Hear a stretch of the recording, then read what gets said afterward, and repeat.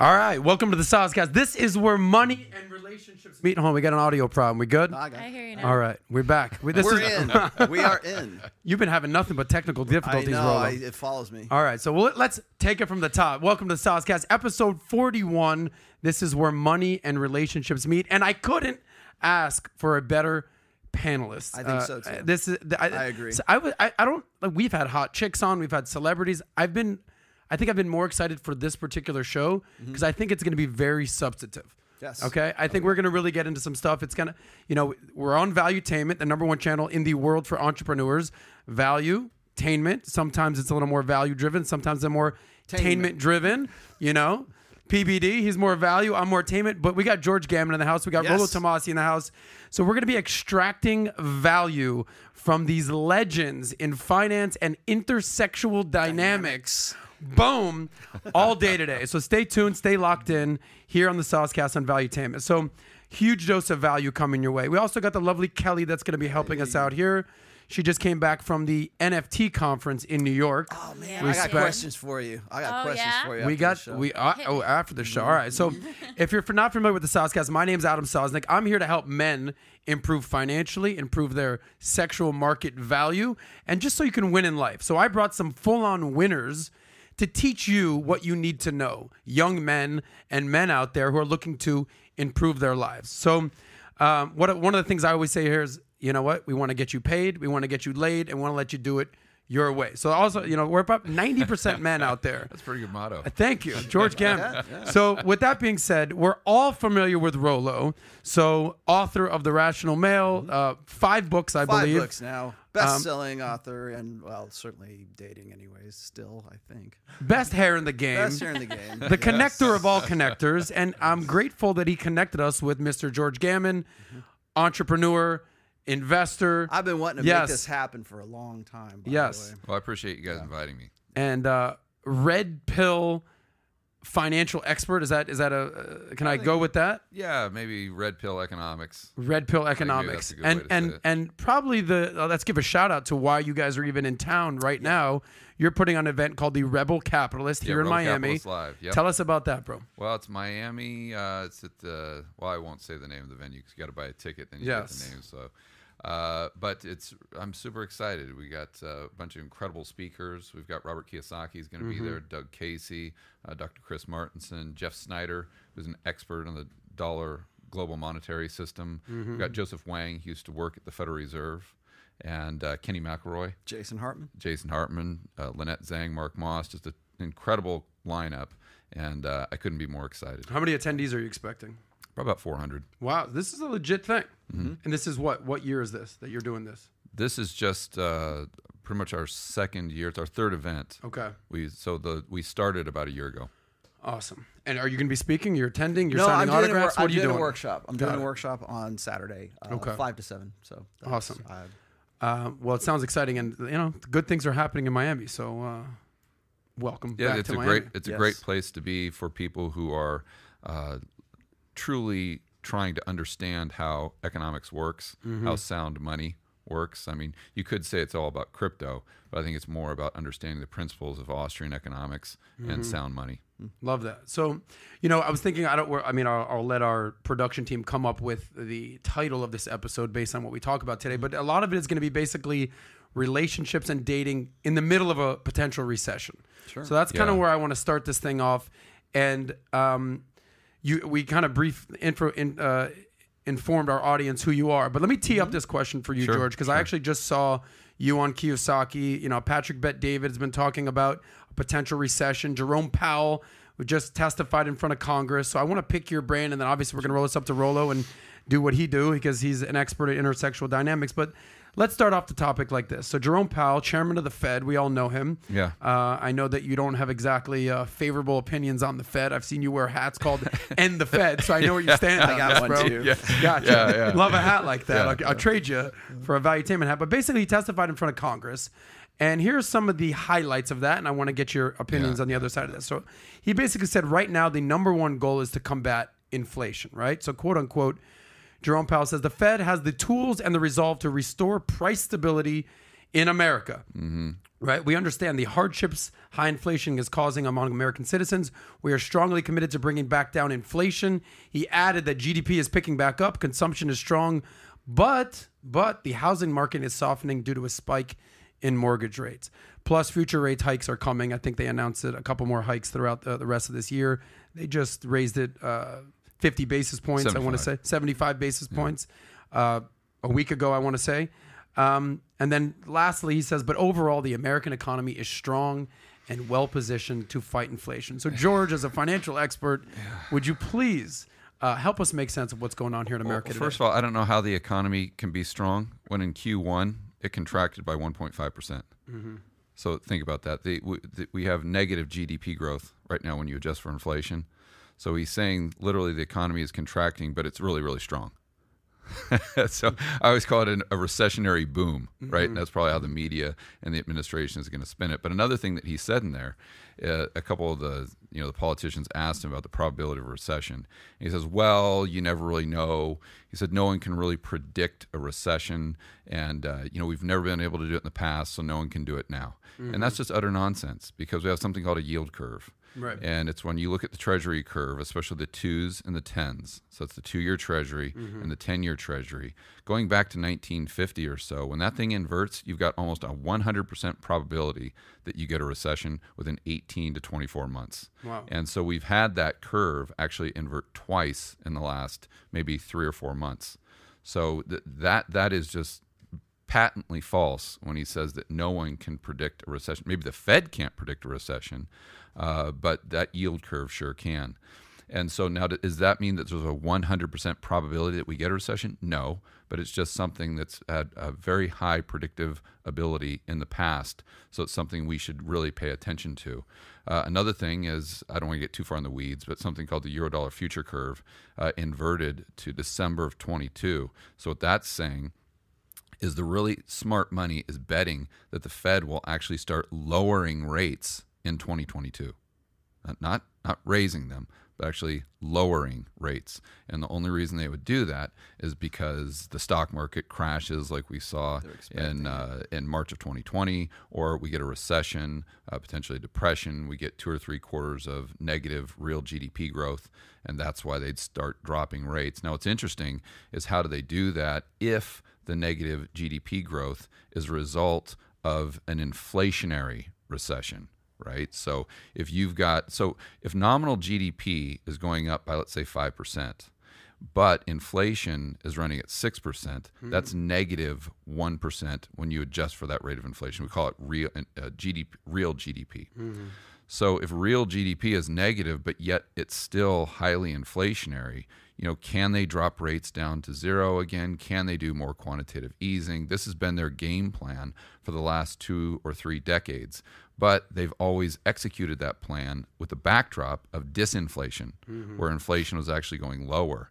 So they've painted themselves into a corner where if we get a recession that's inflationary, the tools in their toolkit will only make things worse, right? So it's like you've got to choose. Do you want to prop up the economy, or do you want to fight inflation?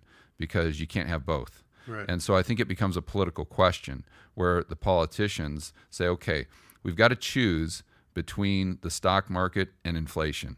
And so what are we going to choose based on the highest probability of getting reelected? And I think it's kind of on a month-by-month basis. I don't know if I could project out to determine, I think it's going to be really narrative-based. So if I'm the administration and let's say inflation it goes down. It's at 8.6 right now, headline CPI. So let's say it goes down to 7%. I think they want to bring it down. Their goal is to 5% by the end of the year. I mean, yeah. So if it's trending down, they can say, well, look what we've done to combat Putin's price hikes. They always blame it on Putin or something. It has nothing to do with the fact that our money supply increased by 25% in 2020.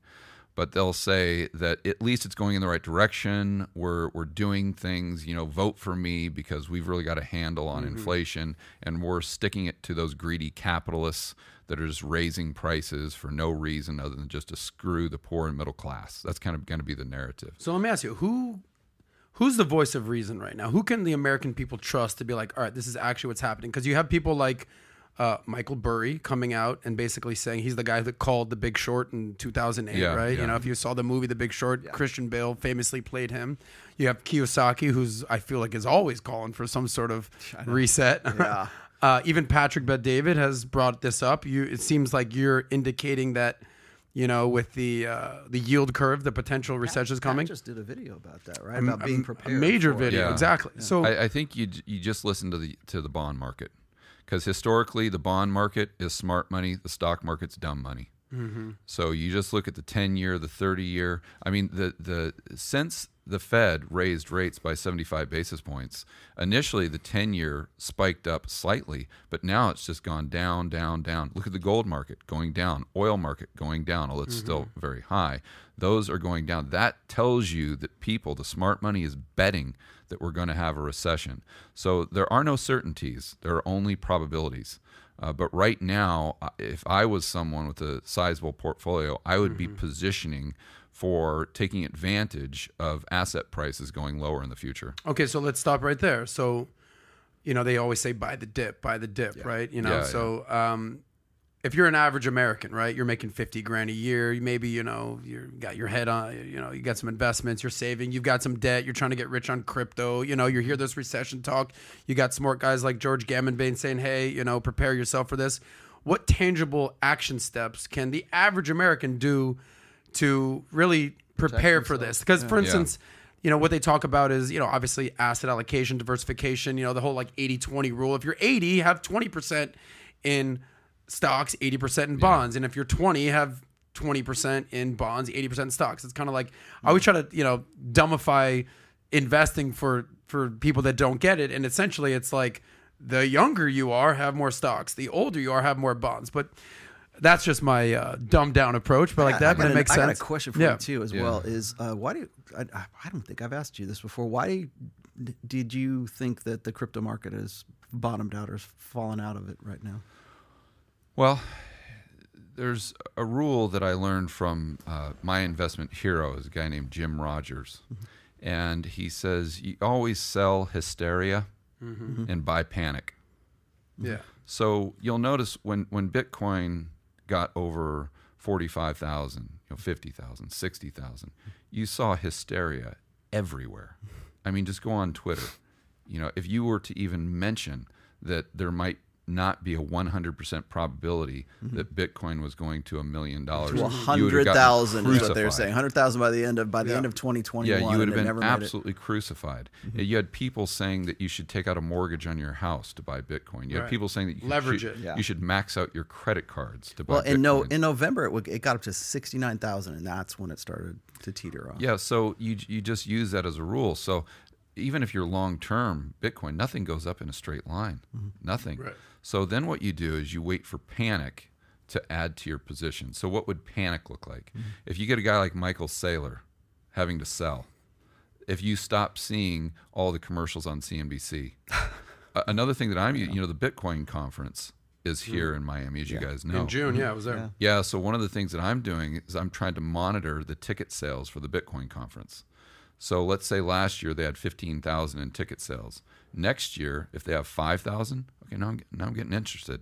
And if the year after that they have 1,000, now I'm really, really interested, because that, you know, Bitcoin's dead. Oh, no one would in their right mind would buy cryptocurrency. That's panic, and that's when you want to consider buying again. It's just like real estate in 2012.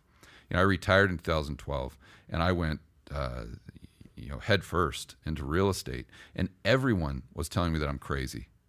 George, don't you know that real estate always goes down?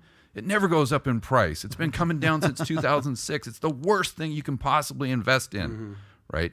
When you start hearing that, you know you're onto something. I mean, that's one of kind of my rules of investing, is just go ahead and tell your friends and family members your idea. If they say, oh my gosh, that's a fantastic idea, how can I do that? You know that you probably want to rethink that, right? But if they tell you that you're absolutely out of your mind, that's probably going to be a winner. By the way, I 100% agree with what you're saying, because it goes to speak of what, you know, what Warren Buffett says, is that be greedy when people are fearful and be fearful when people are greedy. You know, on CNN, they have what's called the Fear and Greed Index. I don't know if you can just Google Fear Greed Index. We covered this on PBD podcast the other day. But essentially what you're saying is do the freaking opposite of what everyone else is telling you to do. Like if you get in an Uber and your Uber driver is like, yeah, I just got some Cardano and Solano and I'm buying I'm GameStop and I'm doing all this. It's like, what? You don't. Yeah, or at least that's where you can be a little fearful. Wait to add to your position. Extreme fear. This is what's called the Century sentiment theaters that's moving the market right now. Right? What emotion is driving the market now? If you looked at this in 2020, maybe 2021, when after all the printing and the quantitative easing and the buying of bonds and all that fun stuff, it was extreme greed. Right? Dogecoin was worth 50 cents. In 2021, it would have been extreme greed. So what this is telling you is short term, there might be a buying opportunity, but it all depends on your time horizon. 100%. Are you trying to guess what's going to happen in 3 months or 6 months? Or are you trying to say, okay, what are the probabilities of X, Y, Z event happening in 5 years, 10 years? Yes. And I'm going to go ahead and just build a position slowly based on hysteria and panic. Well, talk about that, George, because our average person in the audience is 25 to 30 years old. There's some people younger, some people older. I kind of call myself more of a personal finance expert. I'm not a macro economist. If you make 50 grand, you make 100 grand, you make 200 grand, come talk to Saz. I tell you exactly what you need to do. And I'm a decade trader. I'm not a day trader. I started investing. Okay, exactly. Love that. I started investing in 2008, right at the beginning or the onset of the recession, 2009, 2008. And everyone would ask me, like, how much money did you lose? I was like, nothing. I have no money. And like, I just started. But I've seen my portfolio go from 100 grand to 500 grand to $1 million and so on and so forth. But I've waited my turn. I haven't got greedy. I haven't sold anything. And, in the Bitcoin community, they talk about HODL or HODL, right? You're familiar with this? Bitcoin and HODL. And if you bought Bitcoin when it was at 5 grand or 10 grand, you're winning right now. And maybe you sold when you were at 60 and, kind of saw the panic there. But just talk about the principles of investing. Like, hey, guys, George Gammon here. I kind of know what I'm doing. Here are some key elements that you should understand. Number one rule is don't try to guess which direction the price is going. And that's what everyone does. That's their starting point. They ask themselves, okay, Bitcoin or real estate or the S&P 500, is it going up or down in price? That is unknowable. Right. And Stan Druckenmiller only gets it right 55% of the time. Yeah. So if he's getting it right only 55% of the time, trust me, you're not going to get it right. Tell our friends who Stan Druckenmiller is. He's one of the greatest investors of all time. In fact, his track record as a hedge fund manager is probably the best of all time. And he's done it through multiple decades, bear markets, bull markets, you name it. Okay, so number one, don't guess what the S&P is going to do. Or just the price of something. Right. And that's where everyone starts. They always ask me, on my live streams, George, do you think real estate is going higher? Should I buy a house right now or should I wait? That's a price question. Instead, what you want to do is understand that it's completely unknowable. But what is knowable is asking the question, is it cheap? Or is it expensive, right? So if you look at a long-term chart of oil adjusted for inflation, you can see that when it gets under $30 a barrel, it's cheap. When it gets over 80, 85, it's expensive. So simply wait until it gets cheap and buy it. And then when it gets expensive, sell it. Don't try to figure out the price. And a great example of this, couple, in 2012, when I went head first into real estate, I actually thought the prices were going lower. But I still bought. Why? Because it was cheap. I wasn't trying to guess the price direction. And out of that portfolio I bought in 2012, I started selling those houses in 2018. Did I think the price was going up? Probably. But I sold anyway because I'm not trying to guess the price direction. It just got expensive, you see. And how do you gauge, like, just based on your own sentiment of whether it's expensive or cheap? No, you just look at a chart, of an inflation-adjusted chart of aggregate real estate in the United States going back to 1900. And you can find that chart, simply just Google search, and you can see when it gets expensive. You can see its historic trend line. And another example was March 2020, when oil it was right around $20 a barrel. I thought it was going to 10. Didn't it get to zero at some point? They were paying negative $38 a barrel. Okay, exactly. In the futures market. But I thought it would go lower, but I bought anyway. Why? Because it was cheap. And, I sold oil at probably 85 a barrel. Did it go higher? Yeah, absolutely it did. But I wasn't trying, that's not the question I was trying to answer. So what you're doing there is you're getting the probabilities or you're playing to the probabilities, you've got a positive edge. So mathematically, if you have an edge, the longer you employ that strategy, the higher likelihood that you actually make money.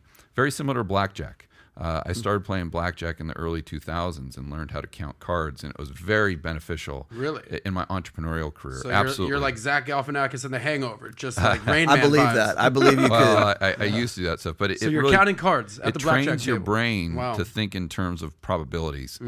And a lot of people, when I started selling real estate in 2018 as an example, they'd say, oh boy, you've really got to be kicking yourself right now because you missed out on all of those gains. Nothing could be further from the truth, because I played correctly based on the probabilities, you see. So the example I use in blackjack terms, it's like you're in Vegas with a buddy of yours, and you've had a few drinks and they're doing shots of tequila and yada, yada, yada. You know how to play blackjack, they don't. The kid gets a 19, let's say. And he's like, you know what? I think I'm going to hit because I think the dealer is showing it Stick, too. bro. And you're like, that's not a good idea. Just trust me. Oh, George, you're being too conservative. What do you know? Oh, you're always, trying to play with your stupid probabilities. Yeah. I'm going to go ahead and hit. I'm feeling lucky. So let's say they hit, they get a 2, and they get 21. They get blackjack. Did they do the right? I told you so, George. You see, that's right. It's logic. It's versus emotion, which obviously the That's rational right. male, we could speak on what but logic. Never is. tell me the odds. But the question is, did they do the right thing or the wrong thing? And I would argue they did the wrong thing because they have a negative edge based on the probabilities. So if they do that continually, there's a 100% chance that they go bust. They will absolutely go bust. So that's how I tend to look at investing. And it would just blow your mind the percentage of retail investors that don't think in those terms. They think in terms of price direction, which is unknowable, instead of cheap and expensive, which actually is knowable. All right, final question of this segment, and then obviously I want to get Rollo's thoughts on everything that's going on right now, because we're kind of in I'm his learning, wheelhouse. man. Yeah. I feel like I'm in class. I This is agree. awesome. Every By the time way, I watch him, by the way. there's so many people, and believe me, I'll cue this up for Rollo, but people are always like, you talk a lot about dating and relationships on your money show. Yeah. It's like, yeah, it's kind of all intertwined, because guys want to make money. Why? So they can have nice things. They're going to take out women and kind of do it. Like if you ever go to a boys' private school, right? All boys school. They don't dress nice. They don't give a shit how they're looking. They don't comb their hair. Why? Because there's no women to impress. Right. Men make money so they can look good for women. Yeah. Or have things to take women out, or have a nice car for women. I mean, you could probably speak to this. The thing that there's 3 things that have defined powerful men over the course of history. Okay, like dynastic emperors of China, Caesar, whoever.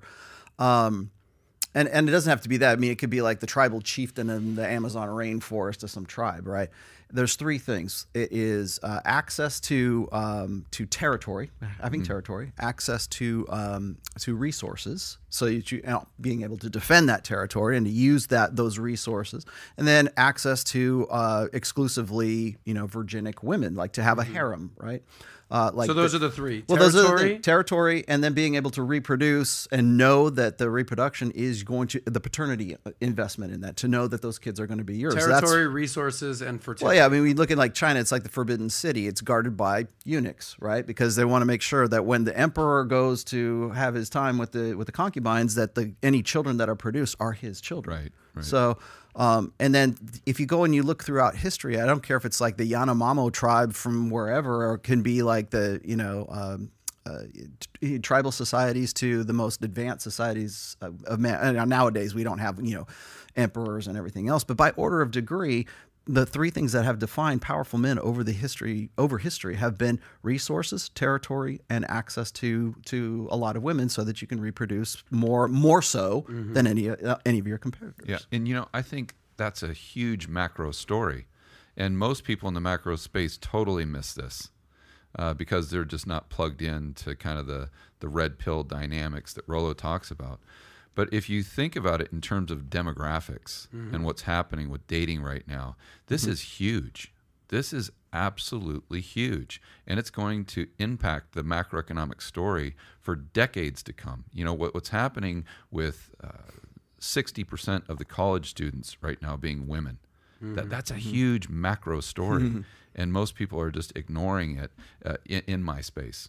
Yeah, the perfect segue to what I want to talk about, because you've talked a couple of weeks ago was in Davos, the World Economic Forum. Yeah.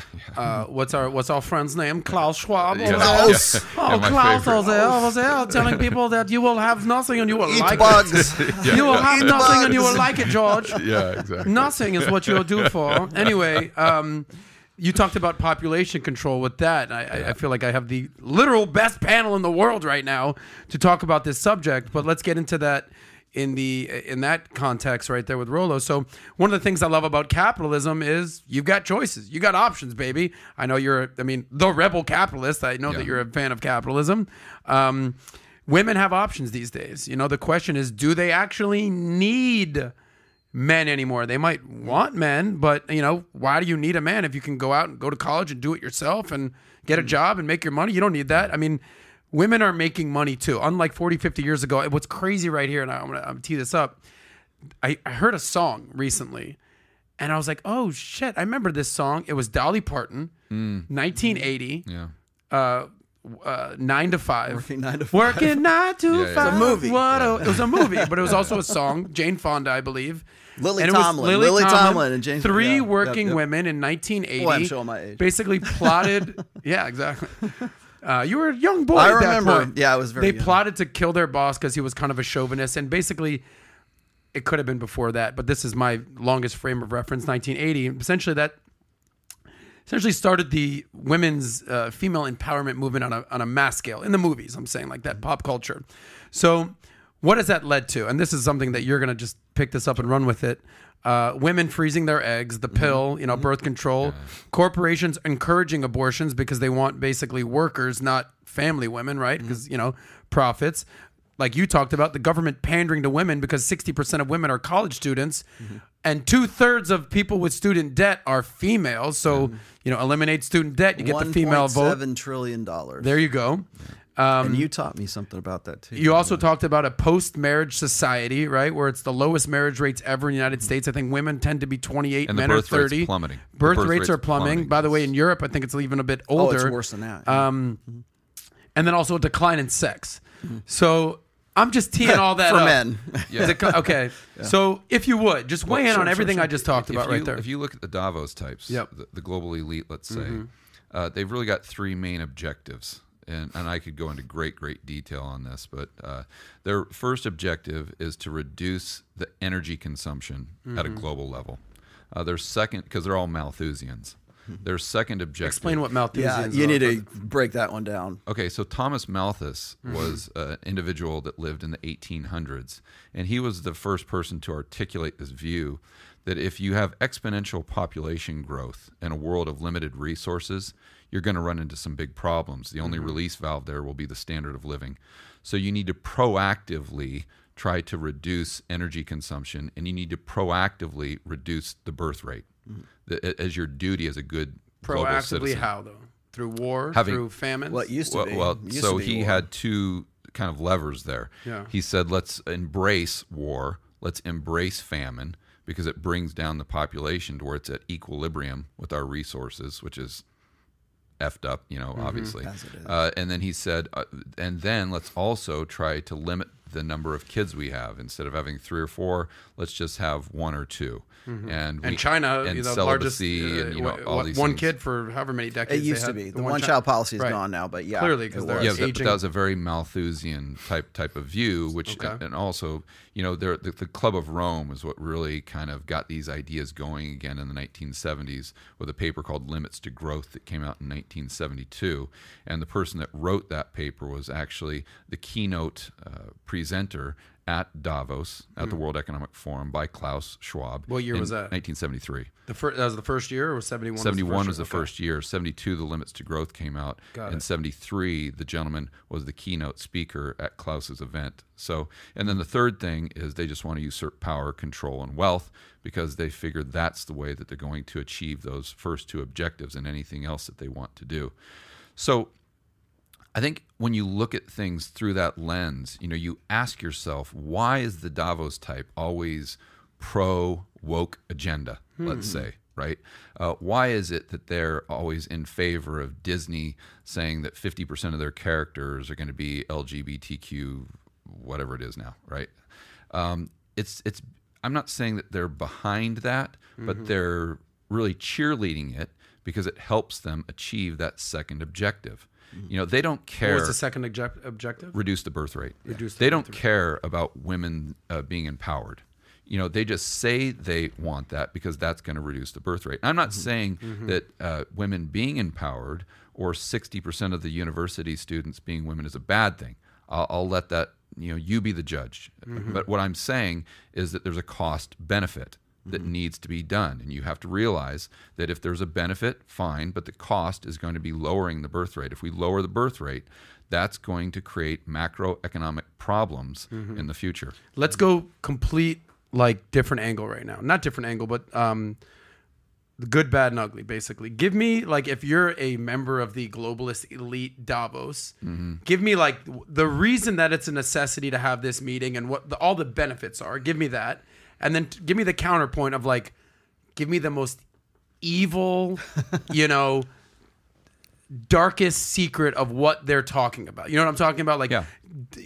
Liberals eating baby. Give me just the most positive and the most negative from this World Economic Forum in Davos. I don't know what the positive and negative is, the extreme, Yeah. but I've done a lot of research on this. I just did a presentation at a live event a couple weeks on it, or a couple weeks ago on it. And I think that it all goes back to one chart. And if you look at a chart of energy use since 1800s, it explains everything. So what happened in 1800, about 99% of our energy came from biofuels. So basically dried cow dung and lumber. And then we got coal, and then we had oil, and we have natural gas, and then we have renewables, and we have nuclear, Fracking. we have all these things, right? So what you see starting in about the 1950s is the amount of energy we use goes exponential. Now, the global population follows the exact same curve, as does global GDP growth. So you have to come to the conclusion that energy is the economy. And energy is what allows the population to continue to flourish. All right. Well, if you're looking at this through that Malthusian lens, you're saying, okay, at some time in the near future, this resource or these resources that we have access, that's got a flat line. So that means that if the population continues to grow exponentially, the standard of living has to go down. So we need to take it upon ourselves to pull those first two levers to make sure that we buy enough time for renewables to not only replace, see that's a complete misnomer. Renewables can't just replace the existing fossil fuels. They have to add to it, because let's go back to biofuels. Every single time that we get a new energy source that's superior, we don't stop using the last energy source we had. We, in fact, often use more of it. So today, we're using more biofuels than we did in 1800. We're using more coal. We're using more oil. And so those energy sources just grow. And again, that's what allows the population to grow. So the global elite look at this and say, okay, well, we've got to kick the can further down the road to allow renewables to not only replace, but add to the level of energy we have access to right now.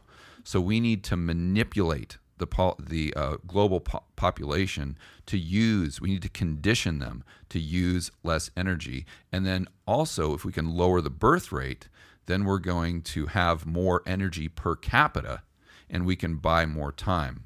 And then I think the fringe benefit there is that if we get into a situation where they're just not able to create enough energy, by conditioning the public to use less, it allows them to use more. So as my good friend Chris Martinson always says, they want you to take a cold shower so they can continue to fly around the world in their private jet. You know, something like this. And so not only do they have this Malthusian view, but they have it's in my opinion, it's borderline eugenics, where a eugenicist believes that there's a group of people that are just superior, right, and the rest of those people are just inferior. So if we could just weed out those people that are inferior, that would be better for society long term. So if you think about your typical central planner, right, Marxist, let's say, or socialist, they might not go that extreme, but it's a very similar view that there's a group of people that should be calling the shots for everyone else because that group of people is just better at making decisions. Mm-hmm. So, what I would suggest, looking at that problem of that exponential growth curve in energy or a Malthusian view, is I'd say, listen, we need more free market capitalism. Because if we have an extra 2 billion people on Earth, great. That's an extra 2 billion people that can solve these problems that are real.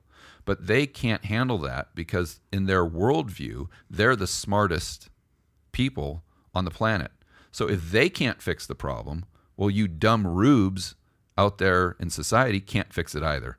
So to make sure that we've got the best chance of fixing this, we need to usurp the power. We need the control. We need the wealth.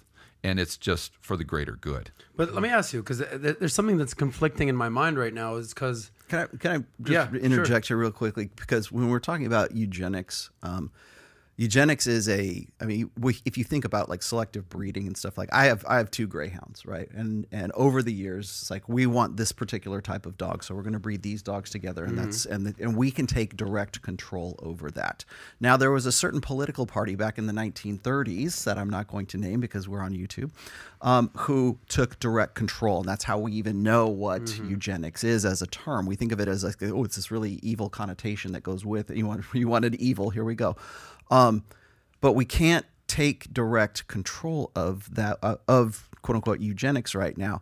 But we also have to take into account what are the components to effectively do eugenics without doing eugenics, right? Well, who has to come together to create a child, right? Well, we've got the man and the woman. So who is the incubator of the next generations right now? If we want to affect eugenics, we've got to find some way to either convince one party, the male party, to take control, or we have to convince the other party, who is the incubator of the next generation, to direct them in the way that we would like them to go. So it's not quite eugenics in the sense that we're like taking direct, tyrannous control over that, but we're just sort of pushing them in the right, pushing women at large, in Western society, well, really in any societies, towards where we want them to go. Yeah, that's very, very interesting because that rabbit hole goes really deep. Yeah, we talked about that on your show. Yeah, because if you think about kind of the Marxist ideology, one of the things they understood is that they would have to kind of re-hardwire people's brains because just naturally, psychological conditioning. Yeah, naturally we're going to pursue our own self-interest and the interest of our family. So how do you breed people that don't have their own self-interest as their number one priority and have the interest of the state? Right. Of the state or the greater good? Well, is that the same thing? One and the same, yes. or that don't have the priority as whatever the global elite say it should be. So and I'm not saying this is true, but it's very interesting that if they're able to take that decision-making process as far as how the next generation is going to be brought up and put that in on the shoulders social engineering of people who are more favorable to socialism historically, then you're kind of achieving that objective, and you're making the population more malleable or more open to your ideas. Where if you had these kids in the next generation being brought up by people that were very individualistic and pursued their own self-interest, believed in free market capitalism, then it's going to be much tougher to crack that egg. And I can go you one better. You want to go down the evil rabbit hole here? So we go. We're going to get real evil today. So the way I've broken this down, and I'm actually considering writing a book about this, and maybe we should co-author it actually. For men, and you've probably heard Dr. Jordan Peterson talk about this, and God Sod, I know you guys just had on here as well. From an evolutionary psychology perspective, men tend to think in terms of dominance hierarchies. Yeah, so when I talk about like capitalism versus like I don't use socialism, I use communitarianism. I use social dominance hierarchies. Men tend to think in terms of hierarchies. I think I've brought this up before on this show, where it's like you've got the general at the top, and then you got the lieutenant, and then your corporal, and then the sergeant on down the line, a chain of command. We see that same structure in team sports. We see that same structure in our workplace. So the general manager, the head coach, the exactly, team captain. All the way on down the line. And men tend to organize societies based on dominance / competence hierarchies. Right. So when we have a president and we have the cabinet and with vice president and everything, even from our government structure is still based on a masculine, dominance hierarchy, competence hierarchy, which is free market capitalism. Yeah, and when men organize societies or when men distribute resources, it tends to be based on ideally, it tends to be based on performance. So a meritocracy. More or less. So what happens is it's like, okay, they've done these experiments where they will take a finite amount of resource and they'll give them to a group of just exclusively men, and then they'll give it to exclusively women. And for men, what they do is they say, okay, John, you did a better job than Joe over here, so you get $10. And Joe, you did a pretty good job, so we're going to give you $5. And Jim, Steve, whatever, we're going to give you $1, and you get $3. You did, based on whatever your performance was or what everybody says, this is what you're worth, kind of thing. Mm-hmm. For women, when they have resources that are given to them, it's very communitarian. This goes back to our hunter-gatherer tribes sort of psychology. And when women receive those resources, they don't do it hierarchically. They go 1 for you and 1 for you and 1 for you. Oh, and Jill, you're pregnant, so 2 for you and 1 for you and 1 for you and 1 for you. And so it's much more egalitarian. Communitarian is a much more feminine way of thinking about organizing societies. Now, think about where we're at as far as like, why is it a good idea when Alexandria Ocasio says, oh yeah, we're going to entertain the idea of democratic socialism. Well, that seems like a very good idea when it is women that are primarily organizing society or organizing government or are in control of the purse strings. They tend to look at things in terms of the greater good in those terms is whatever works for women. And you can see even Nancy Pelosi has talked about this several times in like the UN Women's Forum, where she says, if I ran the world, I would make sure that, women's issues were the top priority number one thing. And I'm like, well, you have just basically cut off half of the world's population by making that statement right there. And it just goes in one ear and out the other. They're oblivious to it. Not because they're being evil, it's just that it's not even an afterthought. It doesn't enter into the thought process because everything when women are organizing society tends to be much more communitarian because that's just how they think. So you've got a male dominance hierarchy and we've got an organization of, the military and business and everything else in this capitalist society. Right. Men tend to be more capitalist. Women tend to be more communitarian, egalitarian, and socialist. So if we're trying to establish some kind of eugenics program that's not quite eugenics program. That's favorable to Marxism. Which way of organizing society works best, dominance hierarchy or communitarianism, to affect that eugenics absolutely. program? I mean, you just got to put yourself in the position of one of these global elite, assuming that those are your 3 objectives, and you look at the world around you and you say, okay, what do we want to promote through the media? I'm about to be assassinated business. After the show, too, no, by the way. If our goal is global Marxism, where we're just calling the shots, how do we get from point A to point B using the entertainment business, or let's just say influencing. I don't want to go so far to say they control everything, but they influence, right? And they influence the mainstream media. So how do we influence these groups that have massive influence on society at large to help us have a higher probability, going back to that, of achieving these objectives if our objective is to have kind of a global society that's this tops-down type of approach. And in that world, you would want the people making the decisions that lean more towards, however you want to say, whatever your term, communitarianism. Yeah, aren't these, and this is the point that I was going to kind of make earlier, to become a member of the global elite, you got to make some money. And you're going to make that money through capitalism, right? Like you said, a great quote that you said is, if you want to have a bigger piece of the pie, well, grow the pie. You said that on Kiyosaki's Rich Dad radio channel. Yeah. So who is actually at these Davos? Because I know billionaires are there. Ray Dalio famously went there and said, cash is trash. Right before the pandemic, he caught a lot of heat from that. Obviously, major players at different countries are there. But a lot of them are capitalists, though. So how do they justify being a capitalist, but also, and even living in a capitalist society, but then sort of sounds like they're kind of indoctrinate this Marxist global agenda? Am I interpreting that wrong? Well, I wouldn't call them capitalists. I'd call them fascists.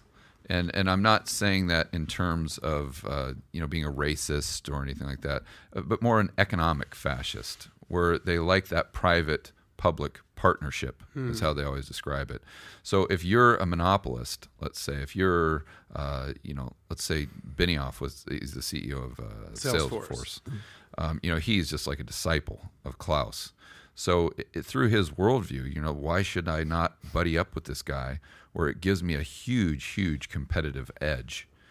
In a world where politics are very, very important, where these global governments have massive control and power over the purse strings, why, if I'm a corporate CEO, why should I not want to get in bed with these people? Because it gives me a massive, massive advantage, and it helps me build a moat around my business to eliminate any of the competition. So it does give them a massive competitive edge. So that's capitalism versus what you're describing as crony capitalism. Yeah, so when I talk about capitalism, you'll notice I very rarely ever use that term all by itself. You like saying free market capitalism? That's right. That's right. Explain the difference. Free market capitalism, or when you have a free market where no one has a competitive edge, no one is being bailed out. Right. It's the ultimate meritocracy, what you were talking about. If you don't provide a good or a service to consumers that they're willing to pay for, then you're going bust. And what's going to happen is the people that behave more prudently, or the people that by choice of the consumer that they're willing to spend their money with, they're going to take over the assets of the people who go bankrupt. And as Milton Friedman said, free market capitalism is a profit and loss system, but loss is even more important than the profit. See, and so what we're doing now is we're propping up go back to the GFC, the global financial crisis that we had in 2008. We came in and we bailed out all these banks. We propped them up. No. Let them fail. Yeah. It's Schumpeter's creative destruction. And yes, we would have had a depression for a year or two, but then the market would have picked itself back up. The capital and the resources would have been allocated to those who are more prudent. Of course. And the economy would have been far more fundamentally sound today. But see, so what they're trying to do is gain favor with these politicians to make sure that if we do have a recession or a depression, they're going to get all the handouts. They're going to get the bailouts. Right. That's right. So like the airline companies, right? I mean, that's exactly. a big short. So like the exactly. Chamath Palihapitiya, I'm sure you're from, not a fan? No. Well, he famously, this is something you probably are going to agree with though, George, is that when 2020 hit and all the airlines got bailouts, he said, let them fail. Yeah. Because sort of the premise, Pat talks about this, sort of the premise about capitalism is the freedom to succeed, but also the freedom to fail. Yeah. Like, hey, you fucked up, buddy. Yeah. See you later. Yeah, I totally agree with the him. rules. So you agree with him on that one? Well, absolutely. A lot of the airline companies prior to 2020 and 2018, 2019, after the Trump tax cuts, what they do with all the extra additional capital? They did stock buybacks, right? So they didn't have to do that. They could have, kept cash on deck or what have you. So what do you agree with on that? What do you disagree with Chamath on that? Well, I agree they should have gone bust. Absolutely. And let's take it a step further. Then what happens? So then all the airlines come in with these mandates, which were just crazy. And why were they doing that? Well, put yourself in the position of a CEO.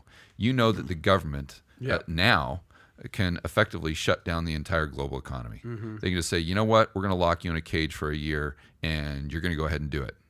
So that was unprecedented. Right, talking about 2020. Right. So if you're a CEO of an airline and you know your business can be shut off just instantly, and you just got bailed out, so now you're beholden to whatever administration is in power. So if they tell you you're going to do a mandate or you're going to do mask mandates or whatever they tell you, basically you're going to do, because you know that they could turn off the economy at any moment, create a recession due to fear, whether it's justified or not, and you know that you could need another bailout. So it gives the government this insane control, very similar to the government that you were talking about in Germany in the 1930s, to where, yes, the private sector technically owned the businesses and owned the shares, but they were heavily, heavily influenced by the government. And we're seeing that same thing play out in the United States. And I think their objective is to have that not just at a state or country level, but at a global level, where there is private ownership, but they're the puppeteer in the game. Crony capital. I like what you're saying here, George. You don't just call it capitalism; you call it free market capitalism. That's right. There's a difference. You have to qualify it. By the way, if you like the conversation that we're having today, give us a thumb up. I mean, if you like the gentlemen that we have on here, Rollo, Tomassi, and George Gammon in the house, dropping dimes, dropping knowledge, go ahead and subscribe to Valuetainment Money. This is what we do. And by the way, we're doing super chats, right? So we're going to be answering your questions towards the end of the episode. Kelly, if there's something that people are doing super chats, read it out loud. Everybody loves this panel right now. They're like, oh my gosh, I'm taking notes. You know what? Because they're smart. They believe in themselves. And they believe in free market capitalism, motherfuckers. Yes. So thank you for that. Anyway, we're going to be answering your questions. Do the super chat. George, thank you. I mean, I'm learning. We all are learning, right? And remind me, too, Every at the time end of I'm this, I can give your viewers some actionable advice for their portfolios. 100%. We'll do that towards the end when we get into super chat questions. We can do that. Speaking of our viewers, a lot of men, a lot of entrepreneurs. You were recently on Rich Cooper. I don't know when that was, a year ago, whenever it was. Yeah. And I loved what you had to say, because this goes back to why I talk about dating and relationships and money and how they kind of coexist and run parallel with each other. And he said 4 words, bro. 4 words. Do you remember the 4 words he said? Chase excellence, not women, right? Yes, so, and then the women will come. Absolutely.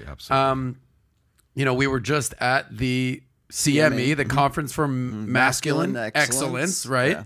So women want a catch, right? Like I always, my mom is. They want the whole package. They want the whole package. They want an excellent man. They want a catch, right? So you should be focusing on personal growth, getting better, and things will come. So, Rollo, speak at what does it take to be a high value man, an excellent man these days? I mean, this is your wheelhouse. And the guys, look, I assume everyone here is watching because they want to get faster, smarter, better, wealthier, cooler, sexier, if they're going to compete in the marketplace of business and the sexual marketplace. So speak to that. I think we use the term chase a little bit too much these days. When we talk about chase, it makes me think of like little boys running after girls on the playground when they're like in 3rd grade or something. Like, don't chase girls, chase excellence. Pursue excellence. Well, so what is excellence to you? I think is the first thing that guys need to understand. Like, what does that consist of? Does that mean you're making a lot of money? Does that mean you're going to be the CEO of a company? What does that look like to you? Because excellence in a lot. I mean, maybe you're the quarterback of a football team. That's excellence, So I think that's the first thing you need to define is what is excellence to you. What is what are you passionate about? What do you make money doing? That's fine.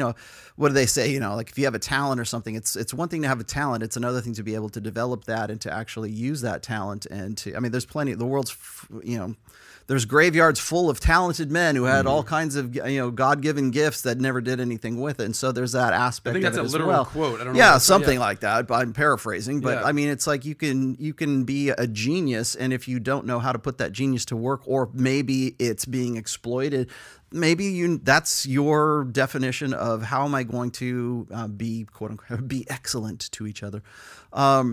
But Bill and Ted. I know. You're really showing. Hey, not quite so much. But I think that's number one. And then the other thing, of course, is I thought you were going to say money, muscles, and game, and then the whole package is frame. That's essentially in the men's self-improvement sphere, for lack of a better term. Those are the 3 dynamics that most guys either are really good in one of those, or they're deficient in another. And so maybe you call that's it grossing out. In one or the well, other, what happens is if somebody is really good with like, okay, I'm not a very good looking guy, so I'm going to gross out in making a whole lot of money. Bill Gates, good example, right? Zuckerberg. I'll never get laid, but I want to make a lot of money because I think that I lead with my wallet and it's sex is a transaction, but I'm okay with that because I'm Bill Gates. Look at me, right?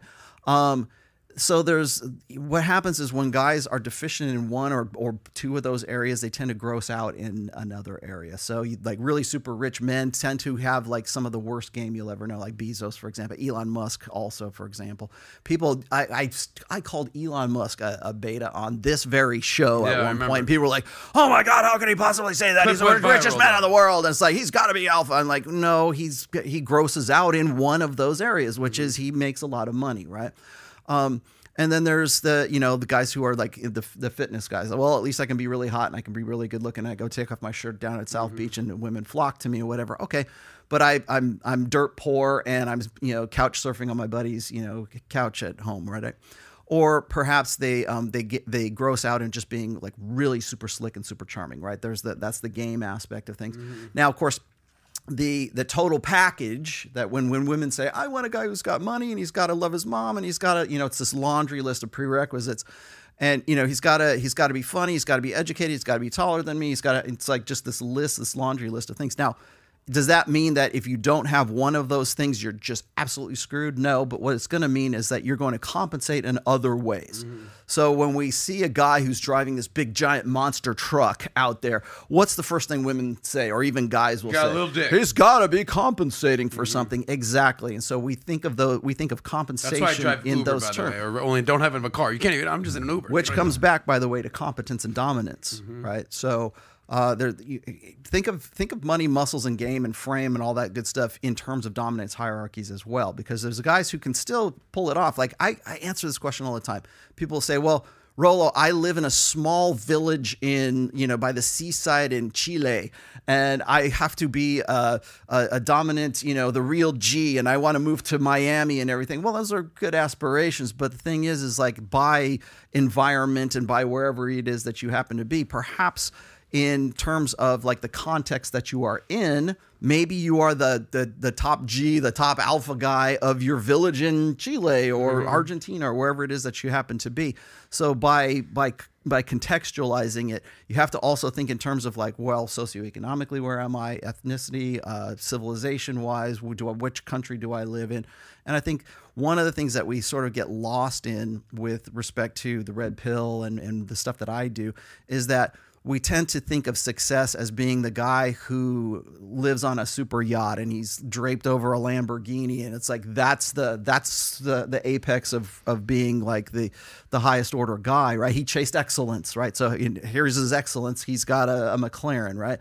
Well, if the red pill isn't for the guy who's driving a tractor in Oklahoma somewhere in the Midwest or whatever, if it's not for him, it can't be for anybody. And so what I've been trying to do is really sort of break things down so it doesn't matter where you are, what sort of socioeconomic class you happen to be in. Like you could be salt of the earth kind of, heartland of America guy, and you can still benefit from what it is that I talk about, what George talks about, heck, whatever every Thursday out here. And if it's not accessible, if it can't be for the everyman, then it's like, what are we really doing? So when we talk about chasing excellence, that's why I always say, you gotta, what is excellence to you? Because excellence to me, sitting here in Miami with you guys, men of your caliber right now, is not going to be something that the average guy, watching this show is going to have any frame of reference for. So when we talk about excellence, it's got to be something within the context of something that you can actually achieve, that you're always about. And then the other part of that is people always say, well, chase excellence, don't chase women. Well, the problem is that if you chase excellence, and that's all to the exception of everything else. That's why I was mentioning, grossing out in one side. If you chase excellence to the exception of everything else, and everyone seems to think it's just making a lot of money or focusing on your passions or whatever like that. And it's, what is it? Ignore women, acquire currency. I've seen that meme before. Don't send it to me. Thank you very much. But the idea is that if you have all this stuff, if you have this money and everything, then the women will come and they'll all want to flock around you. I'm like, yeah. The ones who are like Lauren Sanchez, who wants to get with Jeff Bezos, once the coast is clear, Mackenzie Bezos has their $33 billion in divorce because all you were doing was chasing excellence. You have no frame of reference and no idea that you're getting rolled by a predatory woman. Well, let me ask you this, and then I want to get George's perspective. What is the perfect balance? Right. Obviously, I want to be the richest guy ever, the best looking guy ever, and have the best game ever. But is there a certain formula? I don't think it's because when we talk about like chase excellence to the exception of everything else, I don't think that necessarily is good advice. I think you need to be focused on your physique. You got to get your fat ass in the gym because we already know that 75% of the American population is overweight.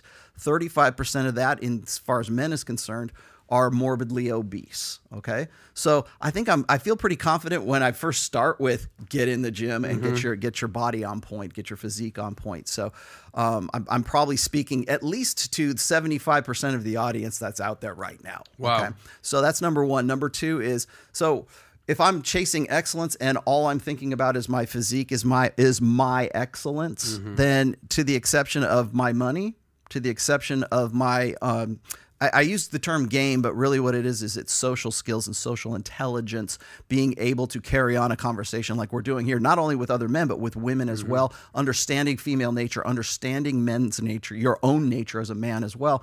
And then understanding the intersection between those two when we talk about intersexual dynamics, what makes you attractive, not just from your physique side of things, which is going to get you in the door. The arousal factor's got to be there. But once you get the date because you look good and just falls out of your mouth, then you're screwed because you didn't focus on that section of the excellence trifecta right there. And if you can't pay for the date, and if you have to take her to Taco Bell and you can't date Coco Butte, and you go on a coffee date with her, or you go walking on the beach somewhere, and she thinks you're a cheap ass, well, maybe you're not focusing on that side of excellence, which is the money side of it as well. Yeah, I think what's probably easier to do when you're trying to figure out, how to pursue excellence is asking yourself, what is not pursuing excellence? Right. Let's just back start into there. it. Reverse engineer what excellence So, is. I like that. Yeah. So we're talking about defining pursuing excellence. Well, I can tell you what pursuing excellence is not, and that is chasing women. So we can just go ahead and cross that one off the list. And just kind of use some principles of deduction to determine, okay, well, this is what it means to me. And one thing I think that I would add is that you've got to, somewhere in there has to be something that you're passionate about. Because if you're not passionate about something, you can go to the gym, you can do all these things. I strongly suggest that, but it really helps if you use that as your core principle of motivation. So as an example, I happen to be very passionate about macroeconomics. So if I was just pursuing excellence just to get a date, I probably wouldn't choose macroeconomics. Talk macroeconomics to me, baby. Yeah. Talk GDP to me, George Gammon. Yeah, exactly. But what's fascinating about this is that in an effort just to talk about what I find fascinating, all the rest of it does come. Right? So now I go to all these live events in front of thousands of people, and I do this public speaking, where it's true, I'm not Motley Crue. I'm not Vince Neil or anything like that. But you do have... We have the closest thing to it here with Rollo Tomassi right there. Okay. Chris Jericho. But you do have gals that come up that are maybe enamored, might even be a good way to say that. Starstruck. Yeah, because it's a demonstration of higher value. Is that the correct terminology? Well, I think people out there are probably not going to know who I'm quoting, but I'm quoting Royce here. He says there are groupies for every male endeavor except World of Warcraft. Why? Because women respect leadership, they respect ambition, they respect success. Yeah, that's right. And regardless of what field it's in. So I would start with a process of elimination. And then I would also try to make sure that the core principle there is something that you're really passionate about.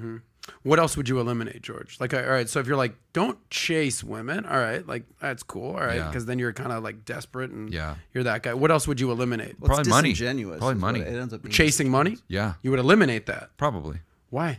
Because I think it's like trying to figure out which direction the price is going to go. I think if you, although that may be an objective, if it's not your priority and you focus on being an expert in one field, like, well, again, we'll use me as an example. By trying to focus on what I'm really passionate about, the money's going to come. Right. You know, if you get to that top tier, the money, the women, the cars, the lifestyle, it'll come. You know, I had a very interesting conversation with one of my best buddies, who's one of the smartest guys I ever met, and this is when we were in college and we didn't have two nickels to rub together. And both of us were working at a golf course at the time, just working outside service, just grabbing the people's clubs when they pulled up in the car and putting them on a cart and everything, and cleaning the clubs when they got done. And back then, you know, your dream is to be rich and just to have money. And we're just trying to think about, you know, how is this done? And he said, I think what it boils down to is you have to ask yourself, how many people in the world can do what I do? And if the answer is very few, you're going to make a lot of money. If the answer is a lot, you're not going to make much money at all. And that's in any really given field. So, you know, in YouTube, if you can do something that very, very, very few people can do, or in the red pill space, or in the podcasting space, all that stuff is going to come. You just focus on what you're really passionate about and achieving excellence in that one field. And then you focus on your health, make sure that you're the best that you can be. And again, I think everything just falls into place. Yeah, I have to agree with you, I don't mean to rat you out, but when we were in the car to drive over here, and I asked you, I said, like, because you're in a sense you're kind of like a nomad, right? You move from place to place to place. I mean, you got Medellin, of course, but I asked you this. I said, you don't like have a place where you like keep all your shit, right? Where you keep all your your record collection, I think is what I said. Yeah. And you're like, no, I don't have that kind. You live very minimalistically. You move from place to place to place, and you're easily one of the richest men that I know. And you're like, I know you bought a McLaren for a while, and then you're like, I think I'm done with it now, kind of thing. And what I find, and I was having this conversation with him as well, is that like when I look at money as far as like you know, as a resource, what we were saying before, it's like, you know, having a territory resource and access to women, really that comes back down to, in a sense, kind of money, muscles, and game for the modern age, right? But I look at money in terms of it being like a currency, and I'm like, duh, it's a currency, but I mean current in like an electrical current. Like you can take that money, you can do something with it, and so it's no longer about like, oh, I'm going to go buy a McLaren, I'm going to go buy this, I'm going to go buy that, and have these material things. It's what can I do with the electrical currency, like the power that, I don't say energy, but like how can I direct this to projects, or how can I direct this to experiences, or how can I direct this? So like, for instance, you and I both know Kevin Savo, who I do the NFT with. Shout out to Kevin Savo. When I first met Kevin, I'm like, this is a guy who I want to invest some of that currency into, rather than just sitting on top of my money and hoarding it all like Scrooge McDuck, right? And then I think sort of at the end of our lives, it's like, it's not so much about like the trophies on our shelves or the accolades we get. It's our body of work. And that body of work is really, how am I going to direct that currency into other projects? So it's not just about, it's nice to have a nice home, it's nice to have beautiful women, it's nice to have like, a car, but ultimately those are just like sort of material things. I would much rather see like the lifestyle that I live help. If I can help, I will help, but I have to have money to help in the first place. And you probably heard me express this before, is I'm a firm believer in enlightened self-interest. And what that means is I can't help others until I can help myself, until I am excellent, right? I can't help other people become excellent. I can't help others as well as when I help myself first. And that's always been sort of a if I have a philosophy or an ideology, that's definitely it. I respect that. Money doesn't buy happiness, but it buys a hell of a lot of freedom.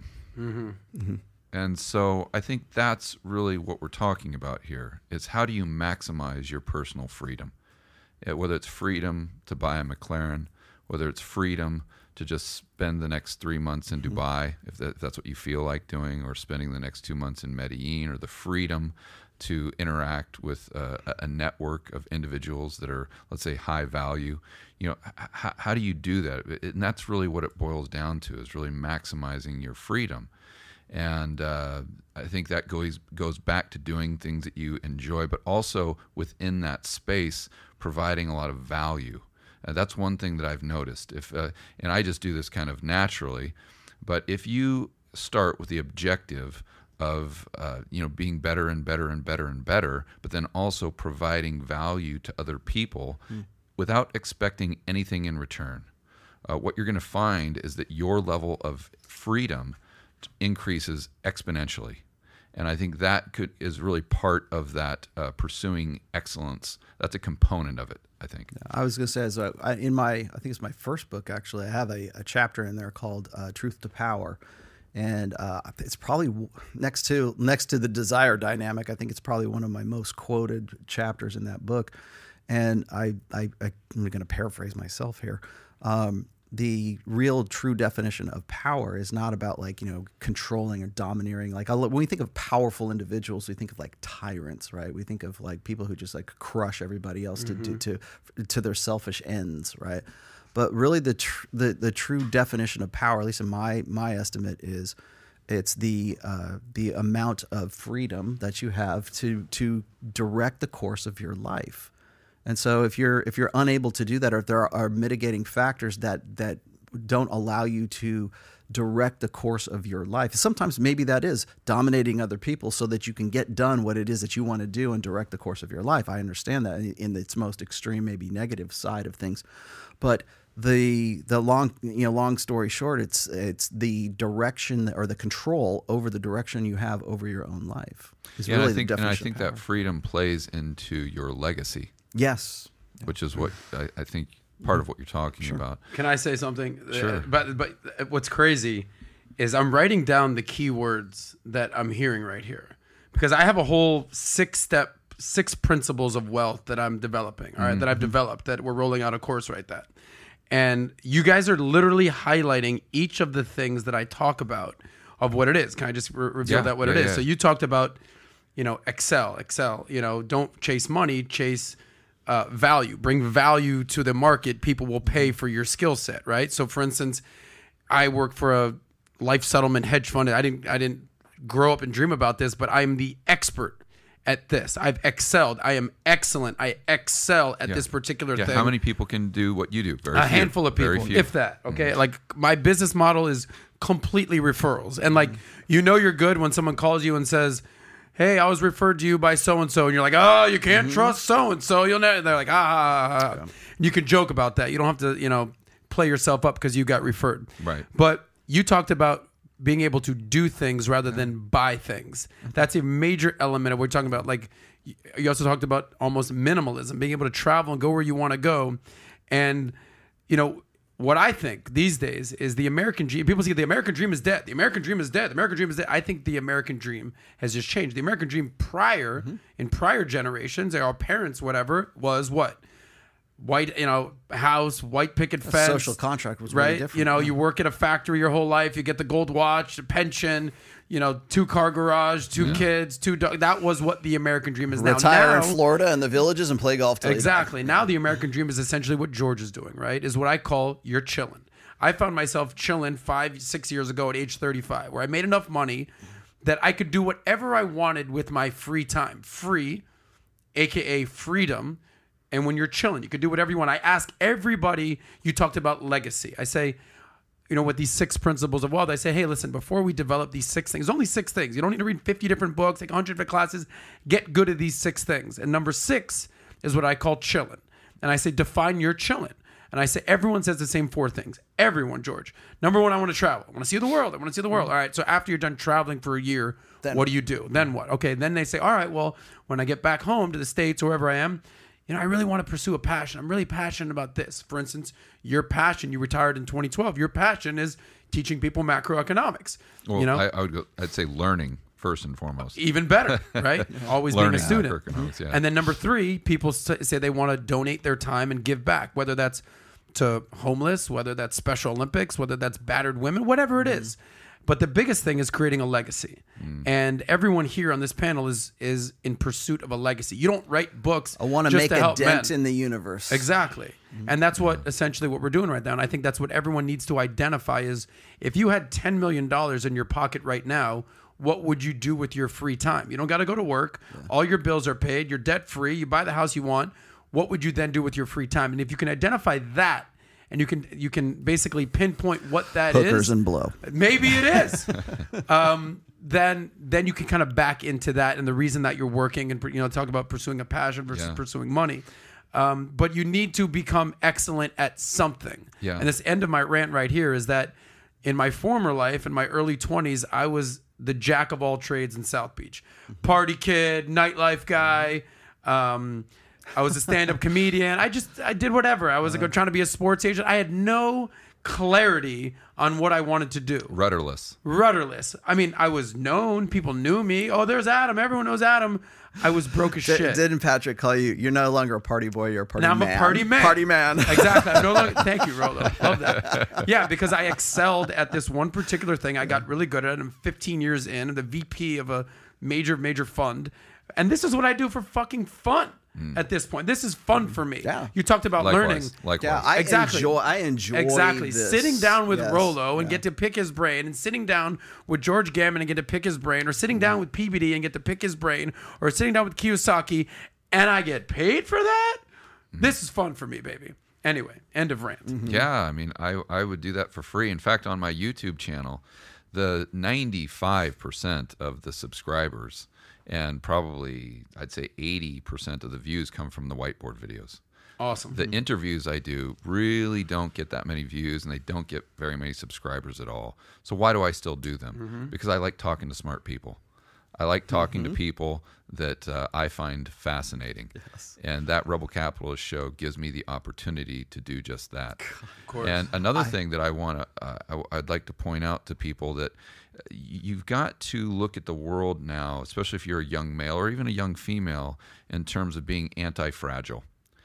And, the world is a very tumultuous place. I can go through and talk about macroeconomic charts, but even from a standpoint of personal freedom and liberty. If I would have told you in 2019 that the global governments were going to lock you in a cage for a year, you'd have said that you're absolutely out of your mind. Well, okay, we saw that. And they're taking away more of our personal freedoms and liberties. And everyone asks me, well, George, what's the perfect country to go to if you want to maximize your personal freedom and liberty?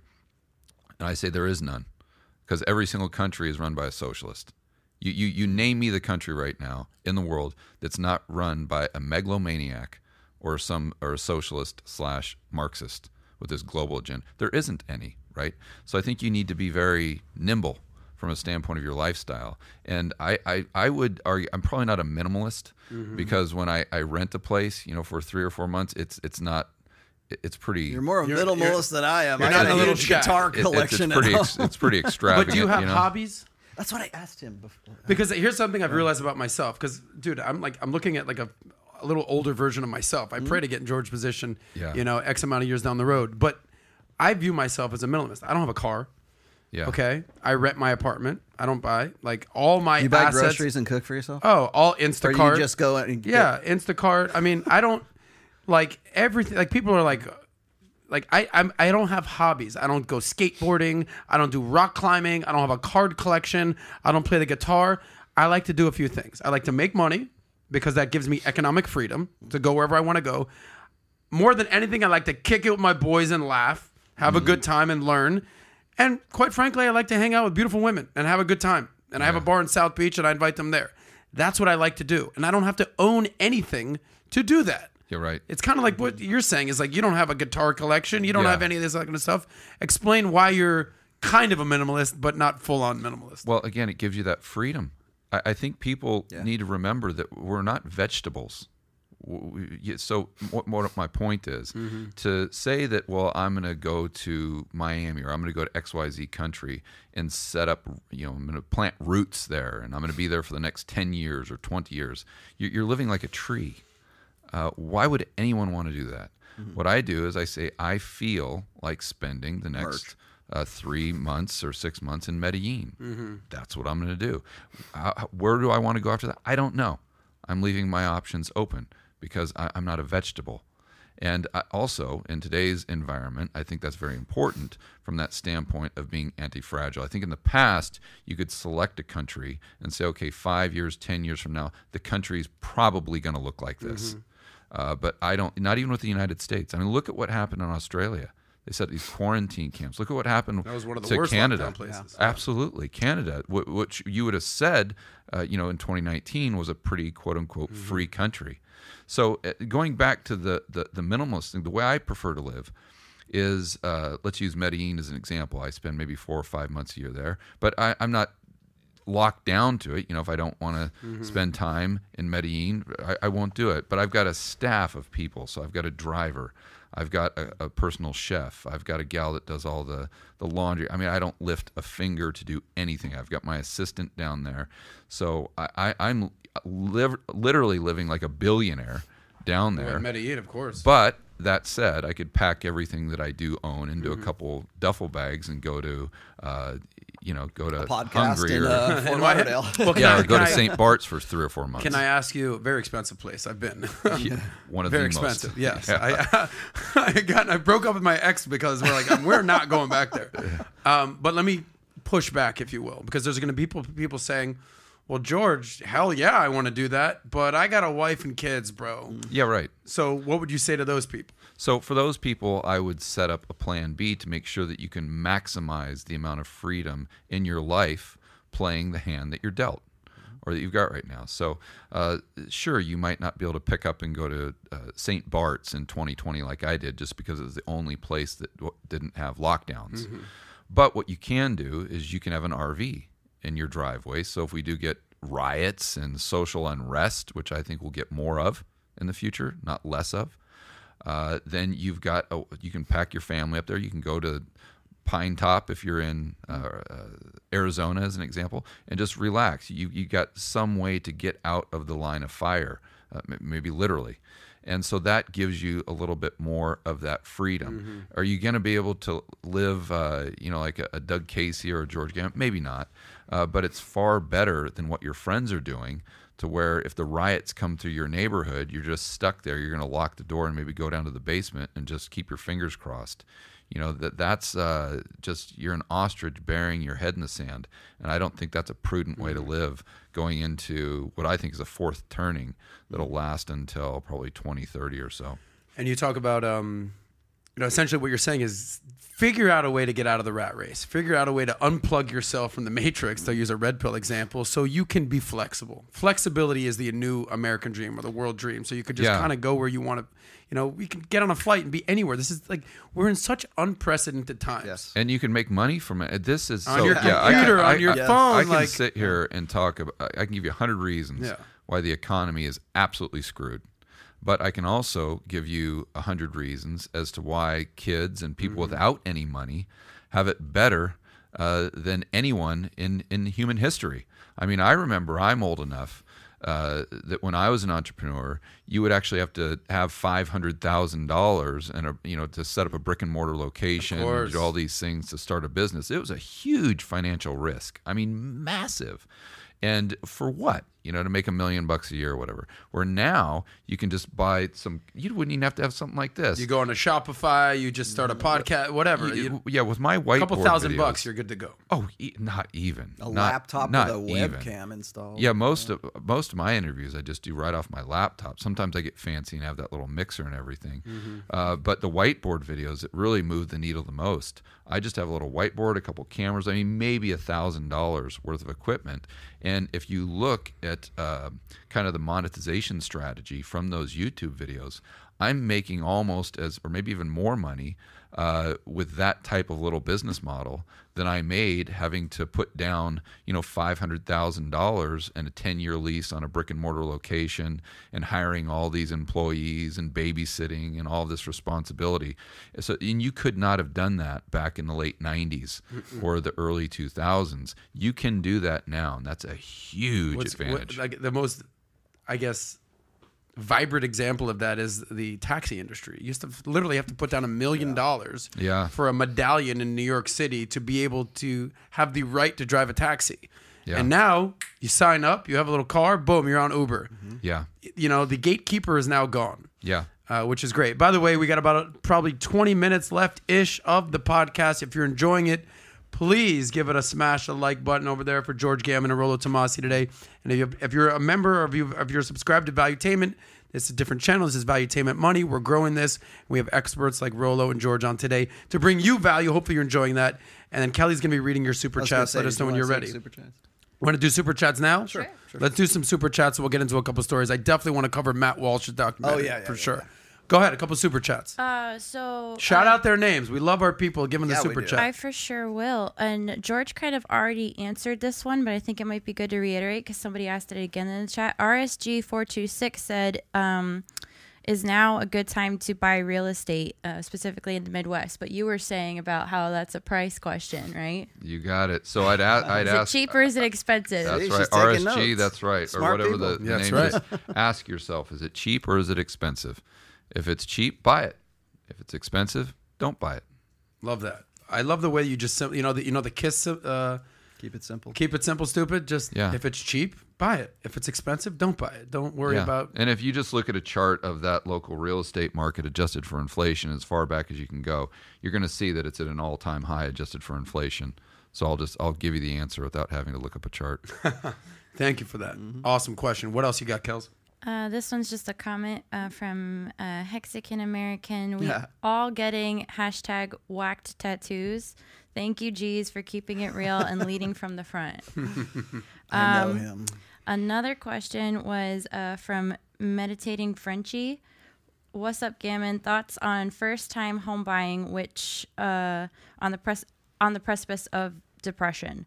Also, thoughts on buying guns and ammo as hard asset investments. Yeah, I think you could do a little bit better than that. I like to set up a portfolio on something I call a 10-80-10. So 10% would be insurance. And for me, that's just physical gold. The 80% would be investments. Now, I define that as something that pays me to own it. So right now, real estate, maybe not great in the United States for reasons we just discussed. Now, if you're an expert, if you're a Kenny McElroy, well, that's a completely different discussion. But for the average investor right now, I kind of shy away from it. And I'd lean more on the dividend-paying stocks, especially in the commodity space, because I think we've already entered a long-term super cycle in commodities, which usually lasts about 10 to 15 years. Then you've got the speculative side, which is the other 10% of the portfolio. These are assets that don't necessarily pay you to own them, but you see good asymmetry, and you're looking at that panic versus hysteria component. So, and then cheap and expensive. One thing I really like in that space right now is uranium. So buying physical uranium, which you can through the Sprott Trust as an example. And I'm not saying buy it now, but it's definitely on my watch list. If it ever gets, I'm waiting. It's definitely cheap looking at a historic chart, but especially if it gets down near the range where it was in 2020, I want to back up the Brinks truck with that 10% of my portfolio. I would never do it 100%.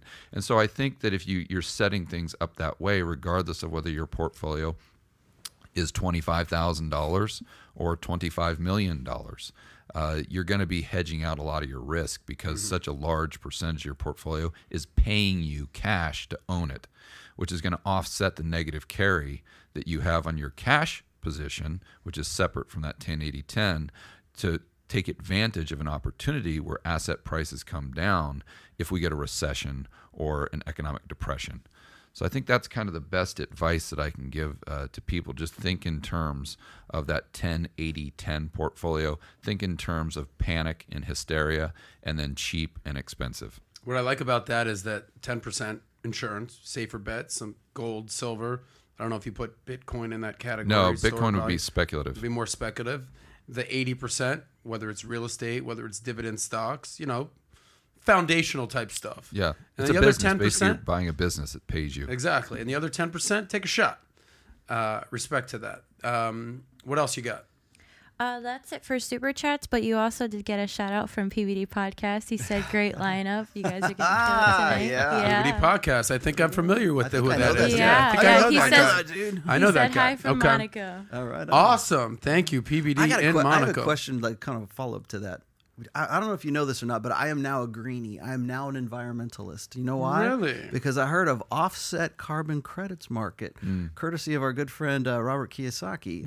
Now I understand why so many people are like suddenly becoming environmentally aware and they want to invest in green projects. Yes, because of the market that's developing in offset carbon credits right now that everyone in the world has to play by. Yeah. Do you think you're going to, is that lucrative? Is that a good future? I'm sure it is. It's just not a game that I play because to me, you're angel investing. And I don't like to do that. Where's the cash flow? I like to, another kind of saying I have that may be helpful to the viewers is I always want to buy $1 for 50 cents. I never want to buy $1 for $3 hoping it goes to $5. So when you're dealing with carbon credits and whatnot, what's the market? Is it cheap? I don't know. I can't price it. And who are you going to sell it to? Berkshire Hathaway? It's I'm sure there's, for people who are experts in that, I'm sure there's a massive opportunity. That's just not the type of game I play. I like to look at a business that's got strong cash flows and wait for panic to buy that $1 worth of cash flow for 50 cents. That's what that, I mean, that, and that's the panic side of that is actually the primary element of that market, is because what happens is you buy those credits in the beginning of the year, nobody needs them, and you're sitting on top of them until tax season comes back around, and then you theoretically sell those offset carbon credits to companies who are like, it's more expensive for them to actually initiate these environmental things than it is to just simply go buy credits on the open market that you now have a hold of. And so like right around October, November, right before, it flips over, the year flips over, now you sell them at a profit. That's the idea. Yeah, let me give you an example, a specific example for your viewers, just based on what has happened in the last couple of days. Altria. So the cigarette maker, okay, they just got nailed because some governing board banned those Juul. Yeah, Juul's been officially banned, exactly. Yeah, so Altria takes a massive hit, okay? I don't know if it's down 10, 15%, which is big for that stock because it doesn't move much. Well, this is panic in the market. So what the market's not realizing is that you've got India, you've got China, you've got the emerging markets that over the long term, as people go from very, very poor into the middle class, they consume more things that are unhealthy. They consume more sugar.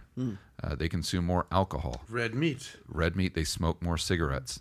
Maybe not in India, though. Red meat. So sure, you might have the decrease in demand for Juul, but long term, you've got a lot of tailwind there. But even if demand stays the same, so what? Because of this price drop, because of the panic, now all of a sudden the dividend yield goes up to almost 9%.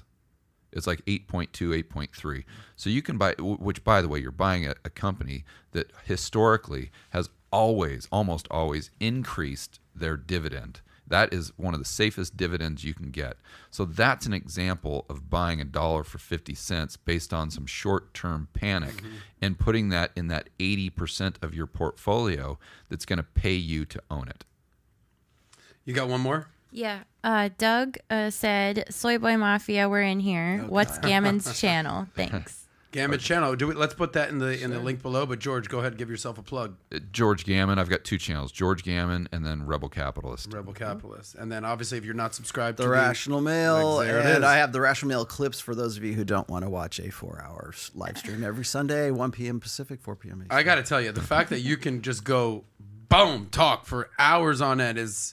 He must like the way this voice sounds. It's just that's how freaking smart that brain is in there. Okay, it's stream of consciousness. Amazing. Anything else right now? Okay, awesome. Thank you for the super chats, guys, and thank you for subscribing and liking the video. We appreciate you. Yes. Let's transition right now, literally transition to We what didn't a get to woman. talk about this on Fresh and Fit last night. Yes, let's transition to what a woman is. Now, would you pull up? I sent you a link for Matt Walsh. I don't think we can play the clip right now, but he's a member of the Daily Wire. That's Ben Shapiro's podcast network. Before that, he was a essayist or a journalist or something like that. I want to see if it was for Breitbart or some conservative media. I can't remember. You could just Google Matt Walsh, or I'm sure "What Is a Woman." You can find that. But I want to give this guy a plug. But he's been doing some very impressive work right there with this "What Is a Woman." I don't know if we're allowed to show the a clip. I don't want to get It's flagged or okay. anything like It's that. okay. I think enough people understand, because Exactly. especially in my circle of guys right now. Hit images, would you? I should say, Jedediah recently did a show on it. Go to images. Back out of this, Kelsey, just so we can give this guy a plug. But then I want Rollo to bit. Have you seen it yet? I've seen the parts that you're about to show right here. Okay, sure. gotcha. And you don't, again, if you think you're going to get like a copyright strike or something, I don't think you will. I don't know. We're not being like. But you've been talking about Matt Walsh and his debate with the bearded lady for since months November, now. since October Exactly. or November of last year. Actually. So Rollo, what is a woman? Oh my goodness. Well, it depends on who you ask, right? We need to have either an objective opinion of what that is, which is what, ostensibly, which is what Matt Walsh was trying to achieve with this documentary. Now, Matt Walsh, if you're watching, I feel used. I feel very, very used by you, because I actually turned down an interview with Dr. Phil at one point.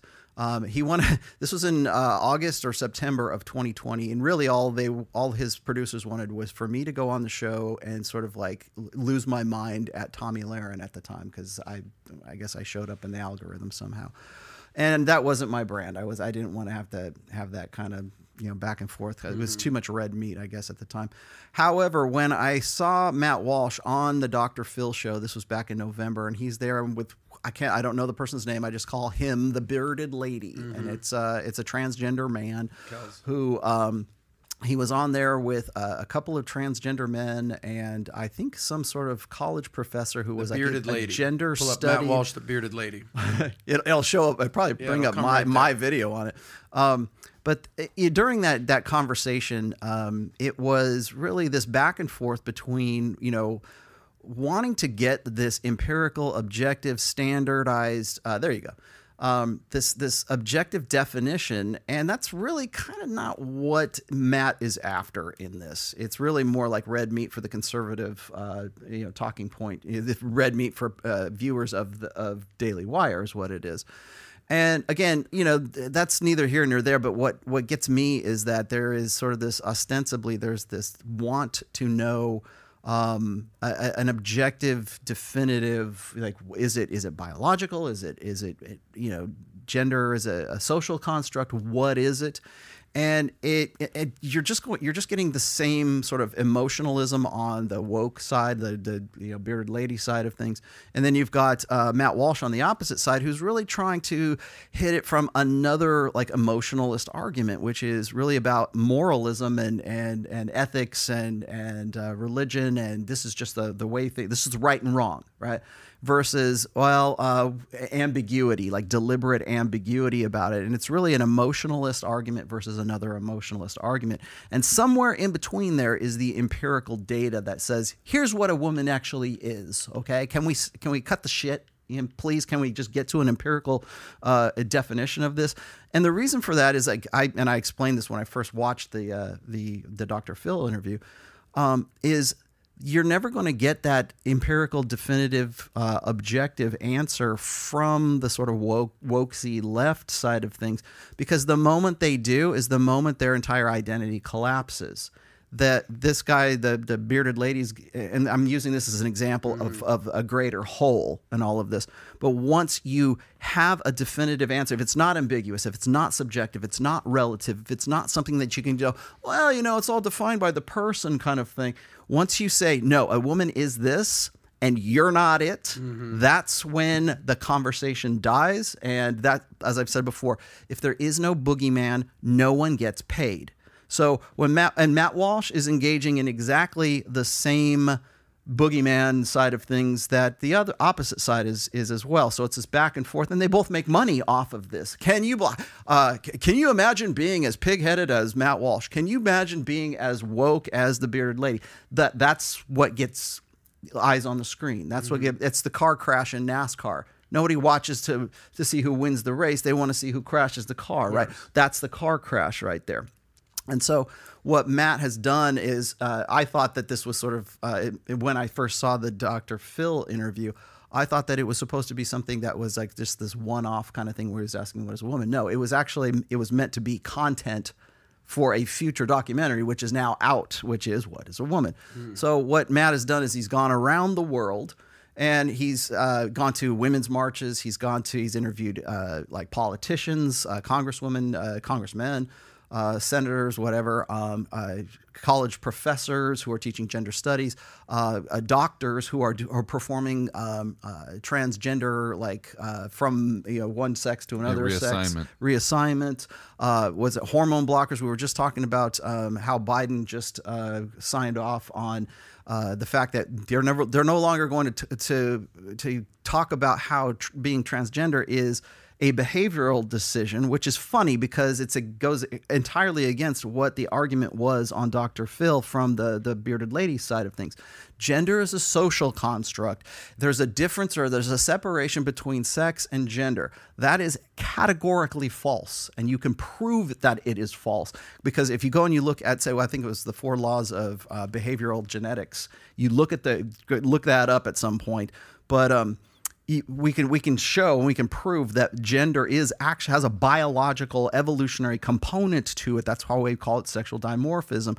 You're never going to have that conversation when the bearded lady or the feminists professor is trying to take digs at you, like, who hurt you, or why is this so important to you? Is there something wrong with you? Maybe you're questioning your sexuality. Why are you so insecure in your masculinity? All of those responses are emotional responses. That's emotionalism. It's an attempt to take away this empirical want for a definitive answer and go, well, the reason why you want that answer is because there's something very wrong with you. You must be insecure. You must have a small pee-pee or something like that, compensating, right? And so what happens is when we get to the point where he's doing the documentary and he's going and having these back and forth, I like the premise of it, but I think the delivery and the execution of it is really, really bad.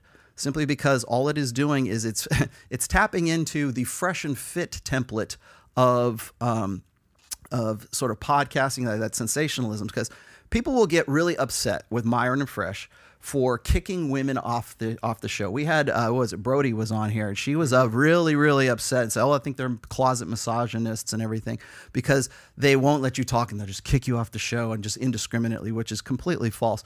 But they do. That's the template, though. That's the car crash that the audience is looking for. Mm-hmm. So they go, yeah, get her. The Jerry Springer right. Well, Matt does exactly the same template in What is a Woman. So what he does is he gets these people on, whether it's somebody on the street, or it's the senator, or it's the gender studies professor, or whoever, gets them into the interview and then says, puts them on the spot there, and they can't answer the question, or they can't give a definitive answer to the question. He just sort of paints them into this logical corner.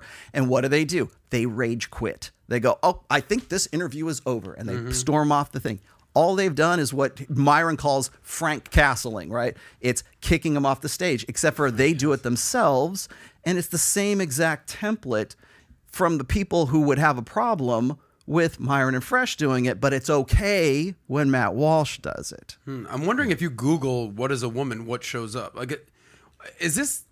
Like, this is so not anything that I ever think. What is a man? I'm just. They don't. And I'm a dude. I do things. He doesn't want an answer because as long as there is no answer, everybody gets paid.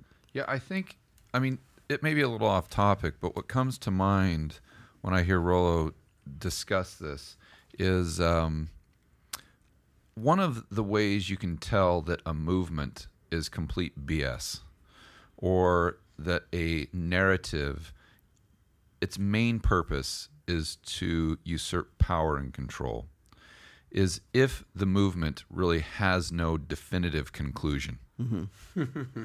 Yeah. So we think about the war on drugs. Okay, the war on terrorism. How would you determine when we're finished? Are we ever going to eradicate terrorism? Are we going to eradicate drugs? The answer is no. Right. So what this tells you is that the people that are pushing this narrative really don't want it to end, because the narrative itself allows them to usurp power, control, and wealth, right? It's like the green movement. and I'm not here to debate climate change or anything like that. But what I can tell you is that let's go say the global elite, they don't care about the climate. They don't care about the temperature in the ocean. They're just using this as a Trojan horse that has no end. Therefore, if it's 2050, if it's 2100, well, that's fantastic because it's so far in the future. It's so ambiguous. It's so difficult to pin down that you just need to trust me. And we just need to do whatever I say. And you just need to hand over your personal freedom and liberty because this boogeyman out there that you really can't quantify.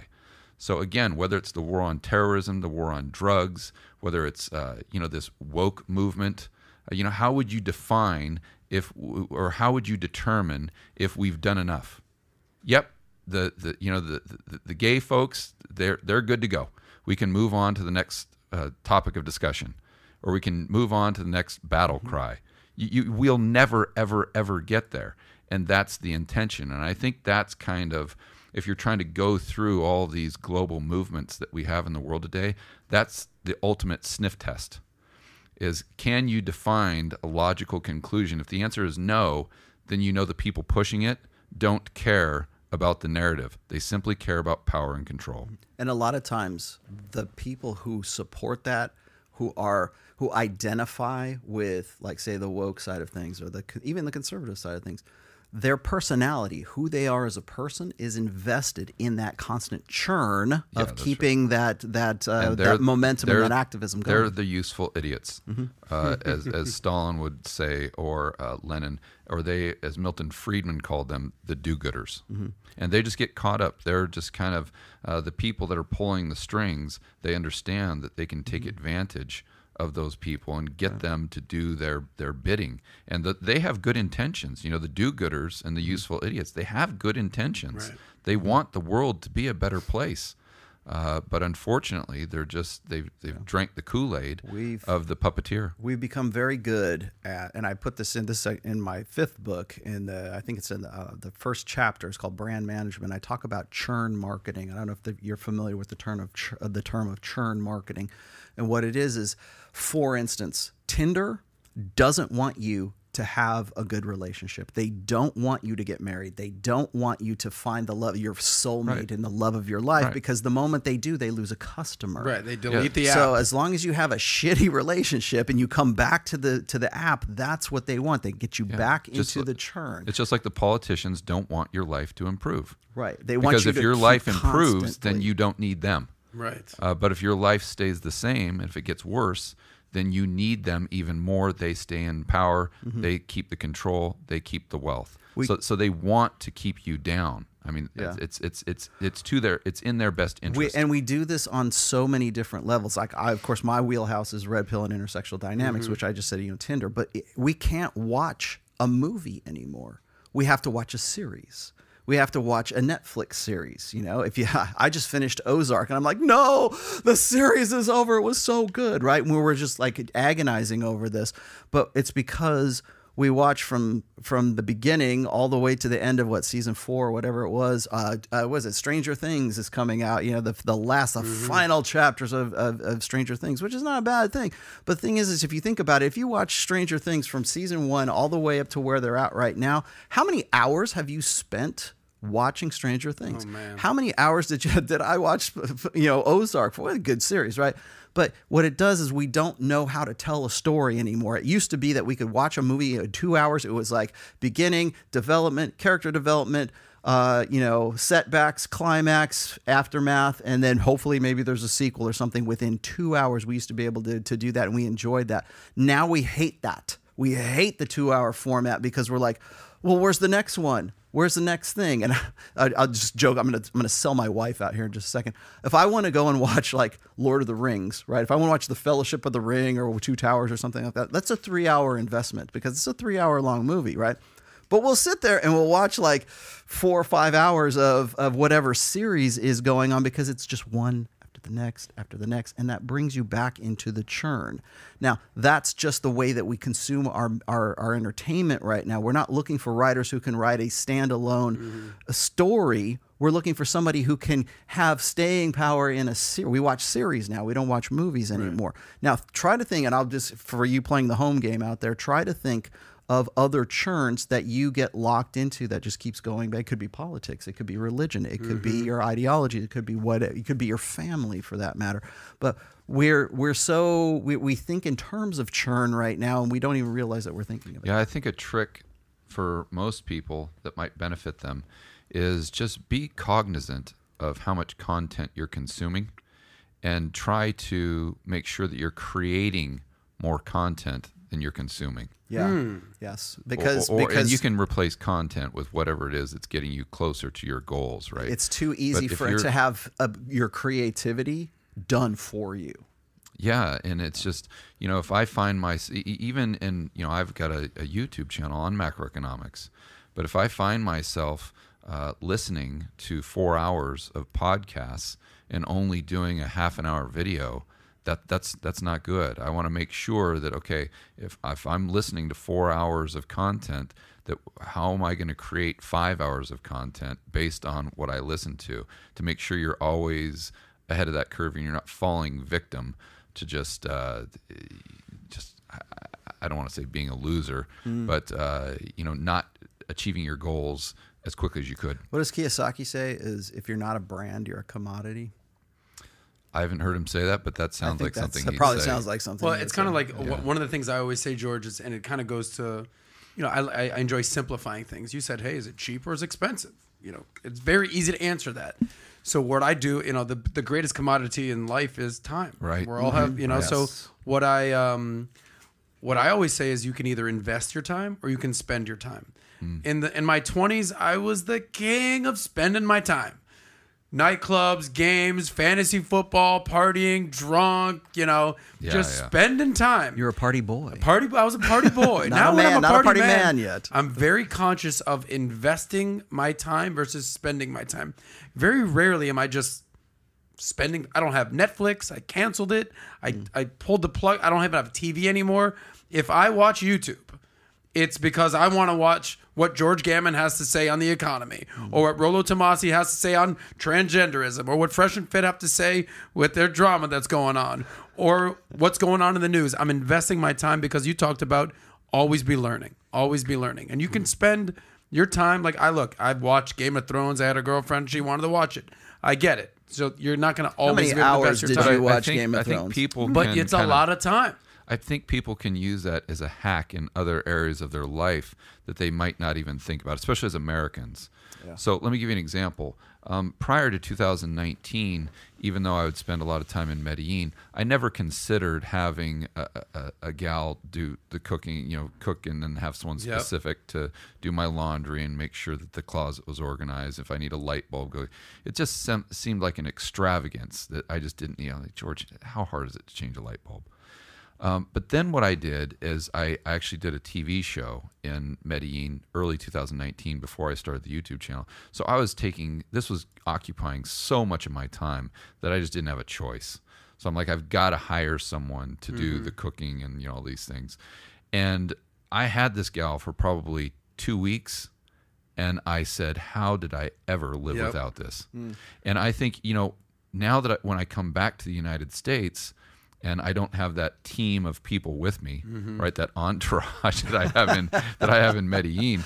I've got to go get my own water. I've got to go, and we don't even think about that as Americans. But if you actually wrote down every single minute you spend during the week taking your kids to school, going to the grocery store, picking up the dry cleaning, running an errand, do this, and this, it's like 10, 20 hours a week. When that's 20 hours that you could spend on doing something incredibly productive. 100%. Right. Well, it comes down to, George, you hit the nail on the head. Just as you've been doing all day today, what's your time worth? That's right. What's your time worth? That's Patrick talks about how he loves to iron. No chance am I ironing. Nor would I. No, but he said, look, my time is worth $1,000 an hour. That's right. And for me to iron for an hour, I could pay someone $20 an hour to do that. I'm losing $980 by ironing. And then you just got to back into what you're doing in your life. Now, look, not everybody's going to always have a maid and someone to iron and a cook and clean. I get it. But what can you eliminate from your life to take back time? Look, I got a question. Do you feel like you've been put out, like if you like watch a football game or you like went to watch a movie or something, you go, God, what I could have made, it was 2 hours to watch this movie. Could I have made more money? Like, it would have been time better spent. I don't get that 2 hours back. So I feel bad about having like sort of having this mental popcorn and just sort of like you're enjoying the movie. You like the movie, right? It's good to like, have some power down time, but it's like, because I get to the point, like the more I get into doing doing what I do, I'm like, I could have read another chapter in the book. I could have done this. I could have done that. I just allocate specific time to just doing whatever I want to do and enjoying myself, and then time to being productive. So, that would be something I do on a Friday night or something on a Saturday night. That is not something I would do, Monday through Thursday. No. And, I try to figure out what times of the day I'm the most productive. Yeah. Just knowing myself well. Morning for me. Same here. Yeah. So what I do is from the time I wake up at 6:30 to the time I go to lunch, everyone that works for me knows that you don't bother me. Don't even, if the door's shut, don't even knock on it. Do not interrupt me. That's George time. That's right, because I'm focusing and I'm trying to really determine, what is the next video I want to do. What I'm researching, maybe determining what questions I want to ask in an interview, or I'm putting all these pieces of the puzzle together. And my concentration is incredibly valuable. I read somewhere that if you're in that zone, so to speak. And if your concentration is interrupted, it takes you like 20 minutes or so to get back into that frame of mind. And so that's something. Flow state. Yeah, so that's something that I'm always cognizant of. So that time of the day, Monday through Friday, is always allocated to that. And then I go to lunch usually at the same time, or I have lunch prepared, and I've got kind of a system of how I do things. And then I get a lot of stuff done after lunch. And then, but it's not really the research. It's not the heady stuff. Usually I'm doing my live streams in the afternoon after lunch. And then I go to the gym every day, right around 3:30, 4 o'clock before it's busy. And then when I come back, I get dinner. That's time for me just to relax and just kind of take my mind off of everything. And I start the same thing the next day. I've found that for me personally, that's the way that I can be most productive. So wherever I am, I try to replicate that to the greatest of my ability. And I think what our audience can take away from what George just explained is he has a system. He systematized his life. Yep, that's right. To basically get the most and extract the most out of your time. That's right. Yeah. And I respect the hell out of that. And you're a note taker. I noticed that too. If you see me on, I don't have it with me now, but when I'm on shows, I've always got my notebook going here. I'll tell you you want a life hack? It's very similar. And tell me if you do this too. I notice that people who are like ideas guys, they keep notebooks with them all the time because I have a notebook. I've got so many damn notebooks. They're all usually I have a dedicated notebook for whatever book I happen to be writing on at that time. Then I've got my general purpose one, which is just like if anybody read it, they'd be like, "This guy's insane." Right? Because I'm just writing ideas down as they come to me. Because as you were saying, when you get out of the flow state, it takes a long time to get back into it. So you better damn well write it down before somebody interrupts you and says, "Hey, we got to go do something here." Or you don't do anything for a living. Why don't you come and help me and pick me up at the airport? That kind of thing. But what I notice is that my two most productive times, one of course is in the morning, first thing in the morning, and I have to have the notebook ready right there. And I don't know why this is, but when I get up at like 1:20 in the morning and I have to go take a piss, that's when all these ideas start to come to me because you're completely like unclouded by all these distractions and anything that's coming in from the periphery. And I know that if I don't go and write down those ideas right after I flush the toilet, I bet I'm going to forget it by the time I wake up in the morning.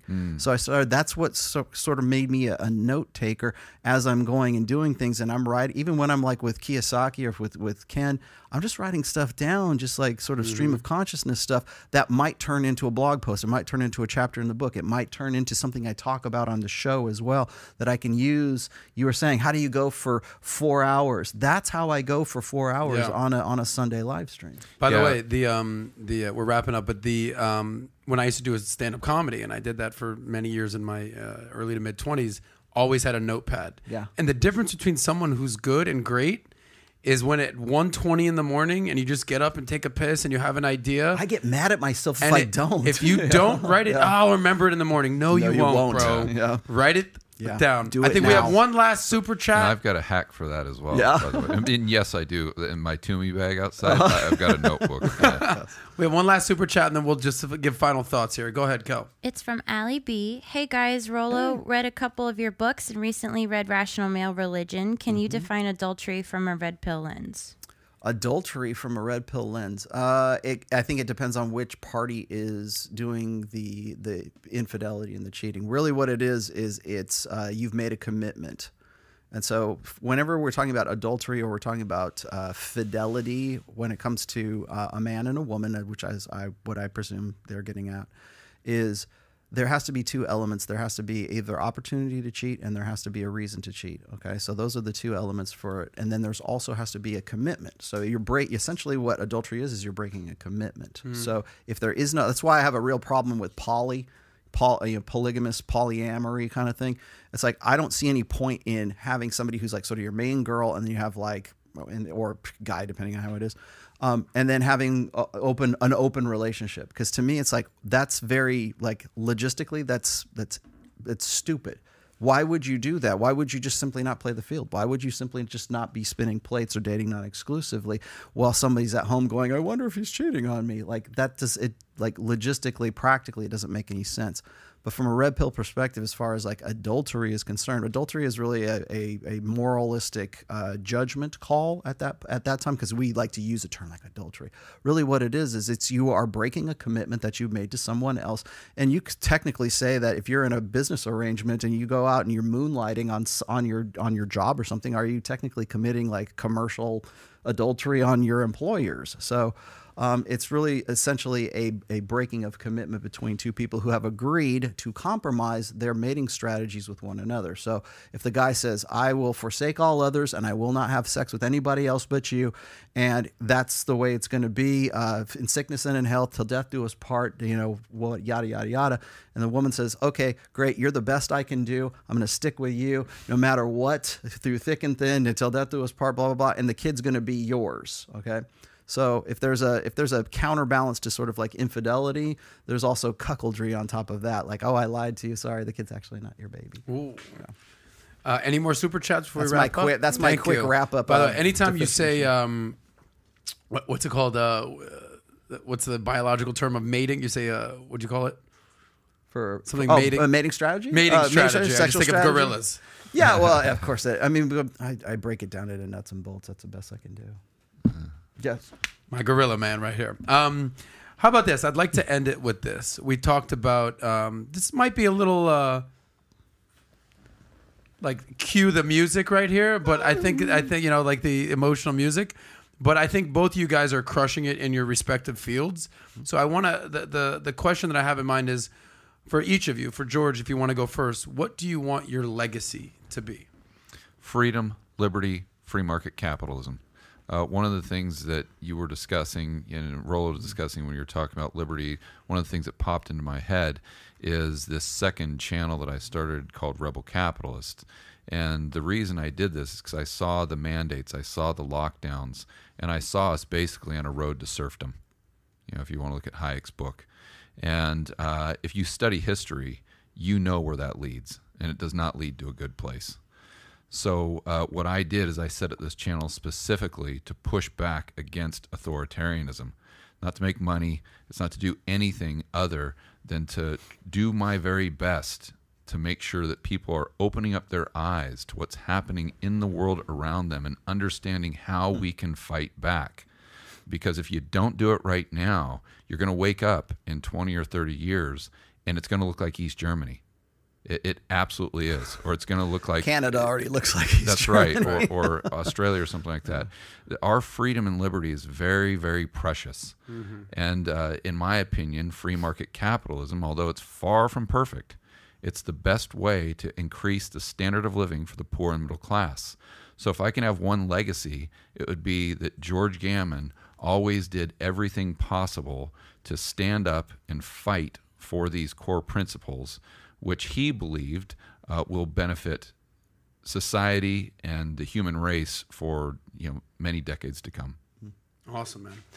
Rollo, same question. Geez. Author of the 5-time best-selling book, Yes. The Rational Male. Like that. What do you want your legacy to be? As I said before, I look at legacy in terms of body of work rather than like the trophies on your shelf, right? So I hope to have by the time I check out of this planet, I hope to have left a dent in the universe. Not unlike I'm stealing Steve Jobs, quote there, but I hope that the book and or books that I've written are evergreen, or they are living texts. And I've described at least the first book as a living text, because people don't just read The Rational Male and they put it back on their shelf. They go, oh, I read the book, right? They come back to it, they highlight it, they underscore it, it's dogged. And whenever I'm signing somebody who's been a longtime fan of mine, it's always this just bedraggled I'm sure. a book. Highlights and I'm signing it, I'm like, yeah. that's what I'm doing this for. That guy right there is who I'm doing this for. Yeah. You know what Kiyosaki calls that? What? A personal artifact. Yes, and it's like I said, it's a living text in the sense that like you come back to it to refer to it at different points in your life. So you go, oh, I wonder what Rollo said about this, because I'm going through this particular thing, and right. didn't I read about that? And they'll come back to it. And I'm glad that I have that capacity to sort of articulate what a lot of people already know, I think. And I hate to be a schmaltzy about it and talking in terms of like red pill, blue pill, matrix, this kind of thing, but like to unplug people from this way of thinking that they've sort of been conditioned to. Whenever I talk about blue pill, I always add the word conditioned, blue pill conditioning to it. And to sort of break people out of this thought pattern, sometimes it's really hard. I mean, unplugging guys from the matrix is dirty work. It's like triage, you got to help the ones you can. And you breed last rites to the dying, right? That's pretty much what it comes down to.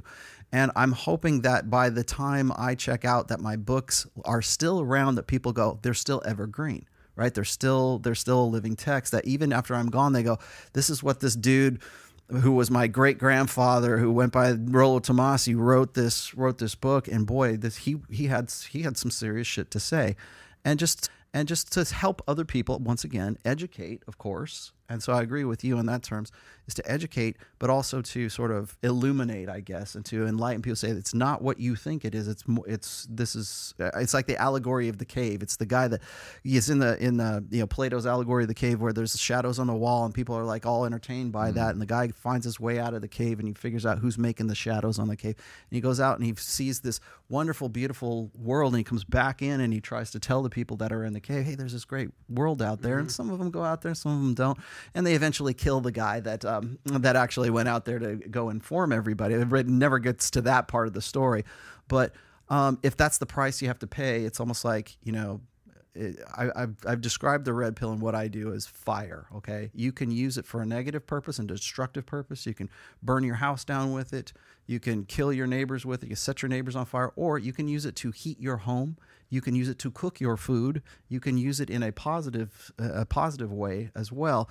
And I'm hoping more people will say, oh, I can use this constructively rather than using it destructively. And that's where I usually end the conversation when people ask me, what's your legacy? I hope that people will take the fire of the red pill or whatever it is that I do, and they use it to their benefit, and they use it to heat their house and cook their food, I guess. I love it. This has been probably my favorite episode we've done here, because Yeah. I think we've learned so much here from these two fine gentlemen right here. If you watch this entire episode and you have not taken something that will transform your life by what George Gammon had to say, what Rollo Tomassi had to say, I don't know what to tell you. You're not going to improve. I don't know. But that's just what we do here on the SOSCAST. We bring incredible people with incredible stories. Lots of value. That in bring this. value here at Valuetainment. Again, if you have not subscribed, Valuetainment Money. Like the video. And if you want to see Rollo back again, which I'm sure he will be, go ahead, let us know in the comments. And if you'd like to see George Gammon here again, subscribe to his channel and drop a comment right there. Until next time, this is Adam SOSCAST. Save that money. We'll see you guys next time.